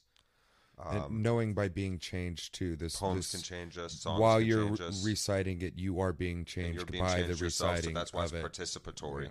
It's a co-creation at that point. So that's a totally different style of reading. I can see that, because your reality can be altered by a well-read poem or Sure. a great line in a movie. Things like that can, in songs, of course, change us, alter our reality. There's that old style of Lectio Divina. Lectio Divina. Lectio, thank you. Oh yeah, Lectro. I'm looking at my eye. And Lectro. Lectro. Lectio Divina. Yeah, let the Sacred text reading. speak to you. You're opening up to the text, Divine text. and you're preparing a receptivity. And he mentioned that's what, when people feel like the God is there, when you read Scripture together, and you read it together, and that feeling God is of God present. in the text, and it moves through you. Speaking through the text to heal, transform, to actualize, educate, and help us remember the being mode. That's the way reading was looked at. It's helped you remember the being mode, the state of oneness with reality and with God. Yeah. So that's Not just to have propositions. so that was the way, I guess, the Eastern Christianity and what I guess, Christianity up to that point, that's where they were at. And then there's this Aristotelian shift. Yes, And into the exclusive priority of logic and reason. definitions and propositions. Yes, And that's to me, that's kind of like, like for certain aspects that's cool, but it's just irritating when it's just arguing, oh, what the meaning of that word and the meaning of that word. It's okay, well, I mean it to mean this, and the meaning's not really That's that all, important. and that became how we think too, Yeah. propositionally through our language in our minds, and so it became more silent reading. You're right, definitions and propositions. So coherence becomes even more important than experiencing the being mode. This is very useful for us as we became as we became more scientifically adept beings. this helped us develop technology. This helped us understand things that we couldn't have understand before about the everyday world. But it's certainly, in this new model for thought, Well, it doesn't really have it room. definitely caused a split in our own minds almost, too. Our sense of connection with the sacred is really begun to be obliterated at this point. Yeah, Slowly but surely. the silent reading doesn't. Well, I guess silent reading with the exclusive priority to definitions and propositions. For learning, it's fine, sure. Well, we forgot how to do the but being mode but reading. it lacks the personal transcendence aspect. So you're reading it Transformation, yes. for what's its proposition and what's the language and everything in there, and you're not really. It's Useful for how to build a cabinet, but how to build a human being, not as useful. But to experience a poem, like a poem is best when it's allowed to be a poem, not when you're breaking it down into, well, Yeah. okay, these stanzas and this, that, and then it's just like, it's So we had a shift in priorities. What we're prioritizing now is mostly logic and reason, and it's less about stuff about the being mode. So we less and less practice this style of reading, which you can think of yourself having maybe engaged in before. And it works very well with a good part of a fiction story that really inspires you, or something along those lines, maybe an autobiography. And we went from the conforming model of the world, as in you're conforming to the world in the best way, in the most harmonious way to the world, and The gnosis process of anagage and self-transformation of being and becoming. That was the old way of reading. yeah. And now I guess now at this point, not physically now, but now in this time History. frame, Yeah, the new thought. the new thought is just having a coherent language with proper language. Everything means what it's supposed to be. Clear you know. propositions. Yeah. And So then we had this shift to this intensive sense of self. yeah, an overanalyzation of the language opposed to getting on in the world and transcending yourself, which is the ultimate goal. And I'm not dogging it. I'm not dogging this mode of thought, but I can see where the pitfalls, the pitfalls are. Yeah, because how we begin to know ourselves at this point is more so by our propositions. We're looking for more conformity outside and in the way that we can formulate our language and ideas about ourselves, rather than engaging in a becoming process, a self-transformative practice. And the big why for why did this shift happen is, well, the world's opening again, it's repairing, and people are curious. They want to know more about the world, and in this more scientific way. Like you can imagine in more recent history when we started making electricity being a thing, and they lit up the World's Fair, and it was like, and everybody was like, science, we're in the future now. And, So it's natural to be curious about, like, okay, what is this world? What are these techniques that we can use to understand? It's a beautiful thing that happens, in fact, but there was a downside. We would just begin to put a lot more value into the well-organized propositional theories than in that sense of the sacred anymore. Less and less because of the power it was given us over the natural environment. So when I can read this way, my argumentative skills go up. Yeah. My ability to prove something or affect the natural world is increasing. But I'm losing reading as a transformative tool. And so we're having this wide-scale movement from engaging into more logical coherency. Aristotle's being rediscovered.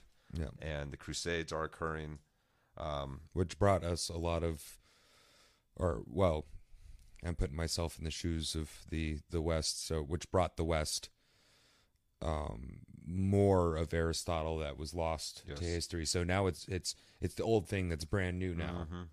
His explanatory power and his way that he could develop clear pictures and understanding comprehensive logical arguments was really attractive now at this point in history. And more we're more in our heads, thinking according to language and proposition. There's more and more scientific thinking, and there's this crisis in Christianity now. We see the change in the psychotechnology. Well, because we can't ignore Aristotle, because Aristotle's ideas are like this cornerstone of what Augustus, yeah, Augustine and Aquinas. Augustine, thank you. Sorry, so many Ugs and Ogs. It was, that's one of the cornerstones is what Aristotle was talking about, but it cannot be reconciled with Christianity either, because the stuff they're getting is pre-Christian. Yes. That yes. was lost. So there is no, or there's missing reference Yes. points with both of them. There's things that Aristotle explains that Christianity has no explanation for, that doesn't even bother, because it's, it's like So now it's causing more of Christianity to come into question in the West. well, like Christianity doesn't explain why the ball floats. Right. Right. It doesn't really need to. doesn't. It doesn't have a It's spot not for what that it's- spot. Yeah, it's not about breaking down the constituent It's, matter of reality. It's about yeah, how to live, yeah, a way of living. So this change in how things are no longer as associated and no longer as stitched together causes this crisis. We see this change in not just how people are reading, but how they actually look at the world and think within their own minds about themselves. So along comes Aquinas, this mystic who wants to try and find a way to stitch things back together. He wants to salvage the Christian worldview and also this new put it in science agreement of with Aristotle. this new yeah. science at the same time. So he's trying to assimilate the two, the real world and the everyday world that we learned about through Plato. Yeah, the supernatural world and the natural world, the world of love and the world of reason. And I like this line that he had in there. Love moves the will to assist things Yes. it can't understand through reason. Yes. That was really well said. Yeah, That was his point, because in moving from this idea, we create an even greater fracture in our sense of reality, and we separate it from this one world reality that we previously held into this idea of there's a natural world that can be studied with reason and science, and then there's this supernatural world. Now Aquinas is trying to say that both are real, but reason and science can be applied to the everyday world to discover real truths. And then this other higher supernatural real world is still more real, but there's no more continuum there. So that idea that's proposed, love is what moves the will, is a beautiful answer to that. but it still seemed like it these two worlds continued to fall further you're away right. from each other. So they're still pulling apart. And so now, faith Because- becomes an assertion divorced from science. And that's the problem. And now Yes. the world, the supernatural world, the world of love, the real world that is still more real than the everyday world that is also real, becomes less real. Yeah. So and now we're trying to use reason to believe in the supernatural world, which makes no sense. So Yeah, no right. longer no wonder the psychological break. Faith becoming an assertion of belief rather than faithfulness, faithful involvement in the flow and the co-creative process of making the world better along with God. Yeah. That was lost. And that was the danger Aquinas did not see. He had this beautiful answer, but it was super compelling, and it gave people an excuse to engage even more in logic and reason at the downfall of, at the cost of less process of self-knowing and being and becoming transformative practices of prayer and meditation, contemplation, and so forth. The less we did that, And you could almost like break. we even begin to see faith as an assertion of a belief, as a reason, as a tool of reason. Opposed to the thing that you for do. the supernatural. And you can't reason the supernatural in that way. You can only be and become. Well, it seems that they're, at this point in time, you could call it a modal world confusion, or a world modal confusion, in the sense of you could think of the world of love as one mode of being, and the natural world as another mode of being, and there's a confusion of which one, I hate to use this word, but has dominance in the relationship. It used to be this supernatural world is where sacred. everything comes that moves everything, and now the sacred, the love of creation of God, of higher ideals, that is the ultimate reality. and that's what moved the that got natural flipped, world. The natural world. But now, at this point in time, and I would argue at this point in time, that we are holding the real world above the supernatural world. So the world of reason over the world of love. Yes, and the reason I think reason should be subservient to love is because, you can come up with a really well-argued reason for doing a lot of really vicious, horrible, evil Oh, you things. mean like depopulating people because Sure. we fart too much and Right. we're killing the ozone and all that jazz? Yeah, right. Even though the population's looking to level out around 13 billion, Yeah. people are having less and less children, and need to less in more developed countries. Well, the good thing about that is the more developed the country gets and the better people live, naturally, Having less the less kids, we're kids actually they in have. danger of So, depopulation and not enough yeah. people to take care of keep the infrastructure running Yeah. anymore. yeah, Japan's right on in the the future, right yeah. on the edge of that right now, and Certainly it's not enough scary. people to take care of themselves once they get older, Yeah. because they're not having kids to do so anymore. Well, that's what the So look forward robots to are the for, robots, man. Yeah. And they're friendly and they're like, Yeah. hey. So That freaked me out. love is important. We forgot to keep love on top. Yeah. Because this idea, like, will as driven by love of God becomes less and less. Less and less will is now driven by love.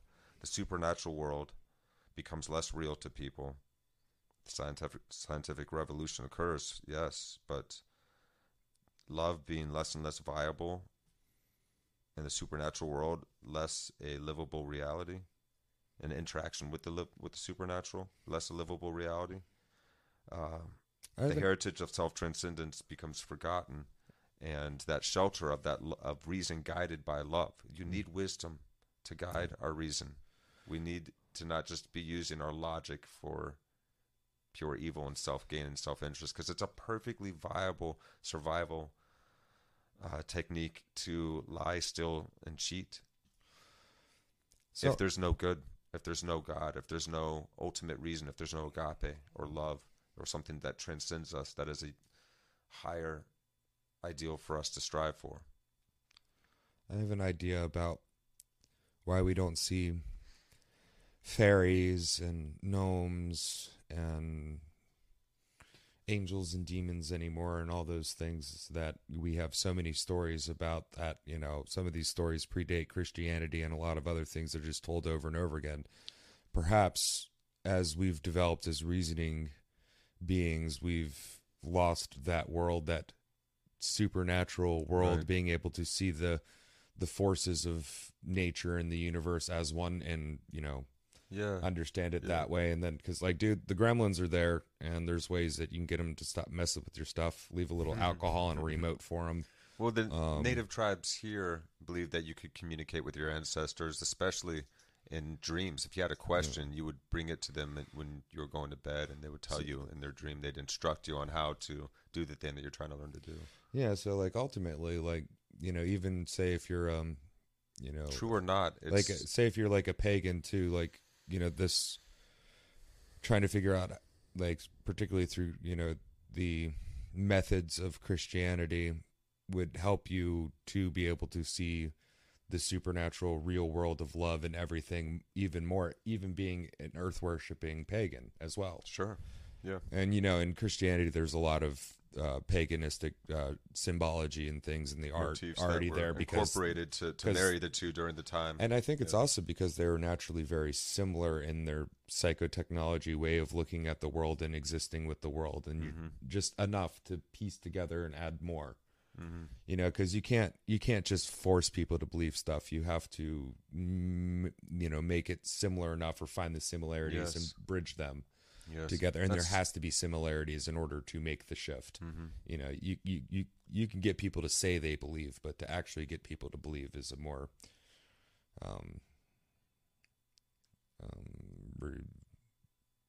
well, you got to work with them, and you got to show them, and you got to figure out what they think, how they believe, and then augment, modify, move in, and there's a little bit of like people take over people throughout the world, but also naturally, cultures, ideas, religions, and everything, they move, they spread, they have a will of their own, if you will. Right. And you can see this through different styles of music and musical instruments and poetry and all types of things. You can see this core line moving through, These movements just take on a life of their own, don't they? and they just they do their thing. Mm-hmm. But it's interesting. We're at an interesting point right now where like in this history, we're obviously at an Right interesting now point in history, we're in the well, and this part of the story too of our human story. This is a very intriguing part, and isn't that crazy? Like how recently that shift was in our thinking. It was all building to this. And then this schism occurred, and the disconnection and the power of reason for its allowing our increased capacity to affect our environments, to affect the world, and to build and amass and advance technology. This is a powerful driving force. It gave us so much power as peoples, as civilizations, and then as empires. And it changed the course of human history. But we certainly did become disconnected from the sacred. And vestiges of it have survived, but it is no longer our existential being mode that most humans inhabit. But it's not so far. Totally. It's not so far away. It's though, not so far away either. No, it's immediately accessible and available. well, And we have all enough- of these ancients at hand now. We're trying. We've in the midst of this revolution now today of interest in the mindfulness, wisdom practices of the past. Yeah. Oh, what a time to be alive! We have the ability to completely destroy ourselves and the ability to ascend to a higher state on the same plate. Yeah, and that's exactly when it would occur, right? Oh yeah. Yeah. Well, that's Yeah. the, It's a phase- it's the a point of a axial phase shift. movement, Yeah. the turning, the moving around something. Right. Yeah. We've gotten to the point to where the turning. our technology is so great that if we can indeed level up, or we can destroy ourselves or severely set ourselves and the planet back. Yeah. As at least so far as the next intelligent species being able to make it after us, if we actually eradicated ourselves, the planet will probably be okay enough. I'm hoping that But- humanity is going to last so long that we're going to be the fuel that some other advanced civilization is pumping out of the ground to fuel their civilization. I want to last that long. That would be I want to be a nice big thick layer in the crust. But that we've I'm given looking, a lot back. I'm We looking have for millions of years here. helped regenerate a lot of the biomass on the planet. And Oh yeah. Well, we can personally as well as collectively, we have the ability to either destroy ourselves or make everything better and transcend ourselves. We're at that we do. We're at that point right now. We really But are. are we We're at that going to point be where the kid colonists- that's stealing just because they know it's wrong? Yeah, this is the point where this is Or- of maximum importance. Like, we have to earn our way into being a long-term symbiotic species with each other in this planet and get to venture out and explore space. Well, we can't keep licking at our festering wounds, expecting them to heal. Yeah, we can't just keep doing that. yeah, man. Vervaeke's hitting home a lot lately. And thank you so much to John Vervaeke for this series and for his new wisdom series that's ongoing right now. You guys should check that out as well. If you're looking for some actionable things that you can do right now, actual practices, he goes through all different kinds of contemplative practices. He teaches Tai Chi, does a lot of stuff in this series, and it's really exciting to see it coming out now. Yeah. Well, So it's like basically what happens after awakening from the meaning crisis. yeah. Now that you're After awake, what do you do? Yeah. After Socrates and Aristotle and Plato. All right. Well, on that note, I'm turning into a pumpkin. No doubt. Well, love you guys. Thank you so much for tuning in to this episode of Actual Eye Podcast. I've been Chris, I've been DJ. and we'll talk to you soon. Love you guys.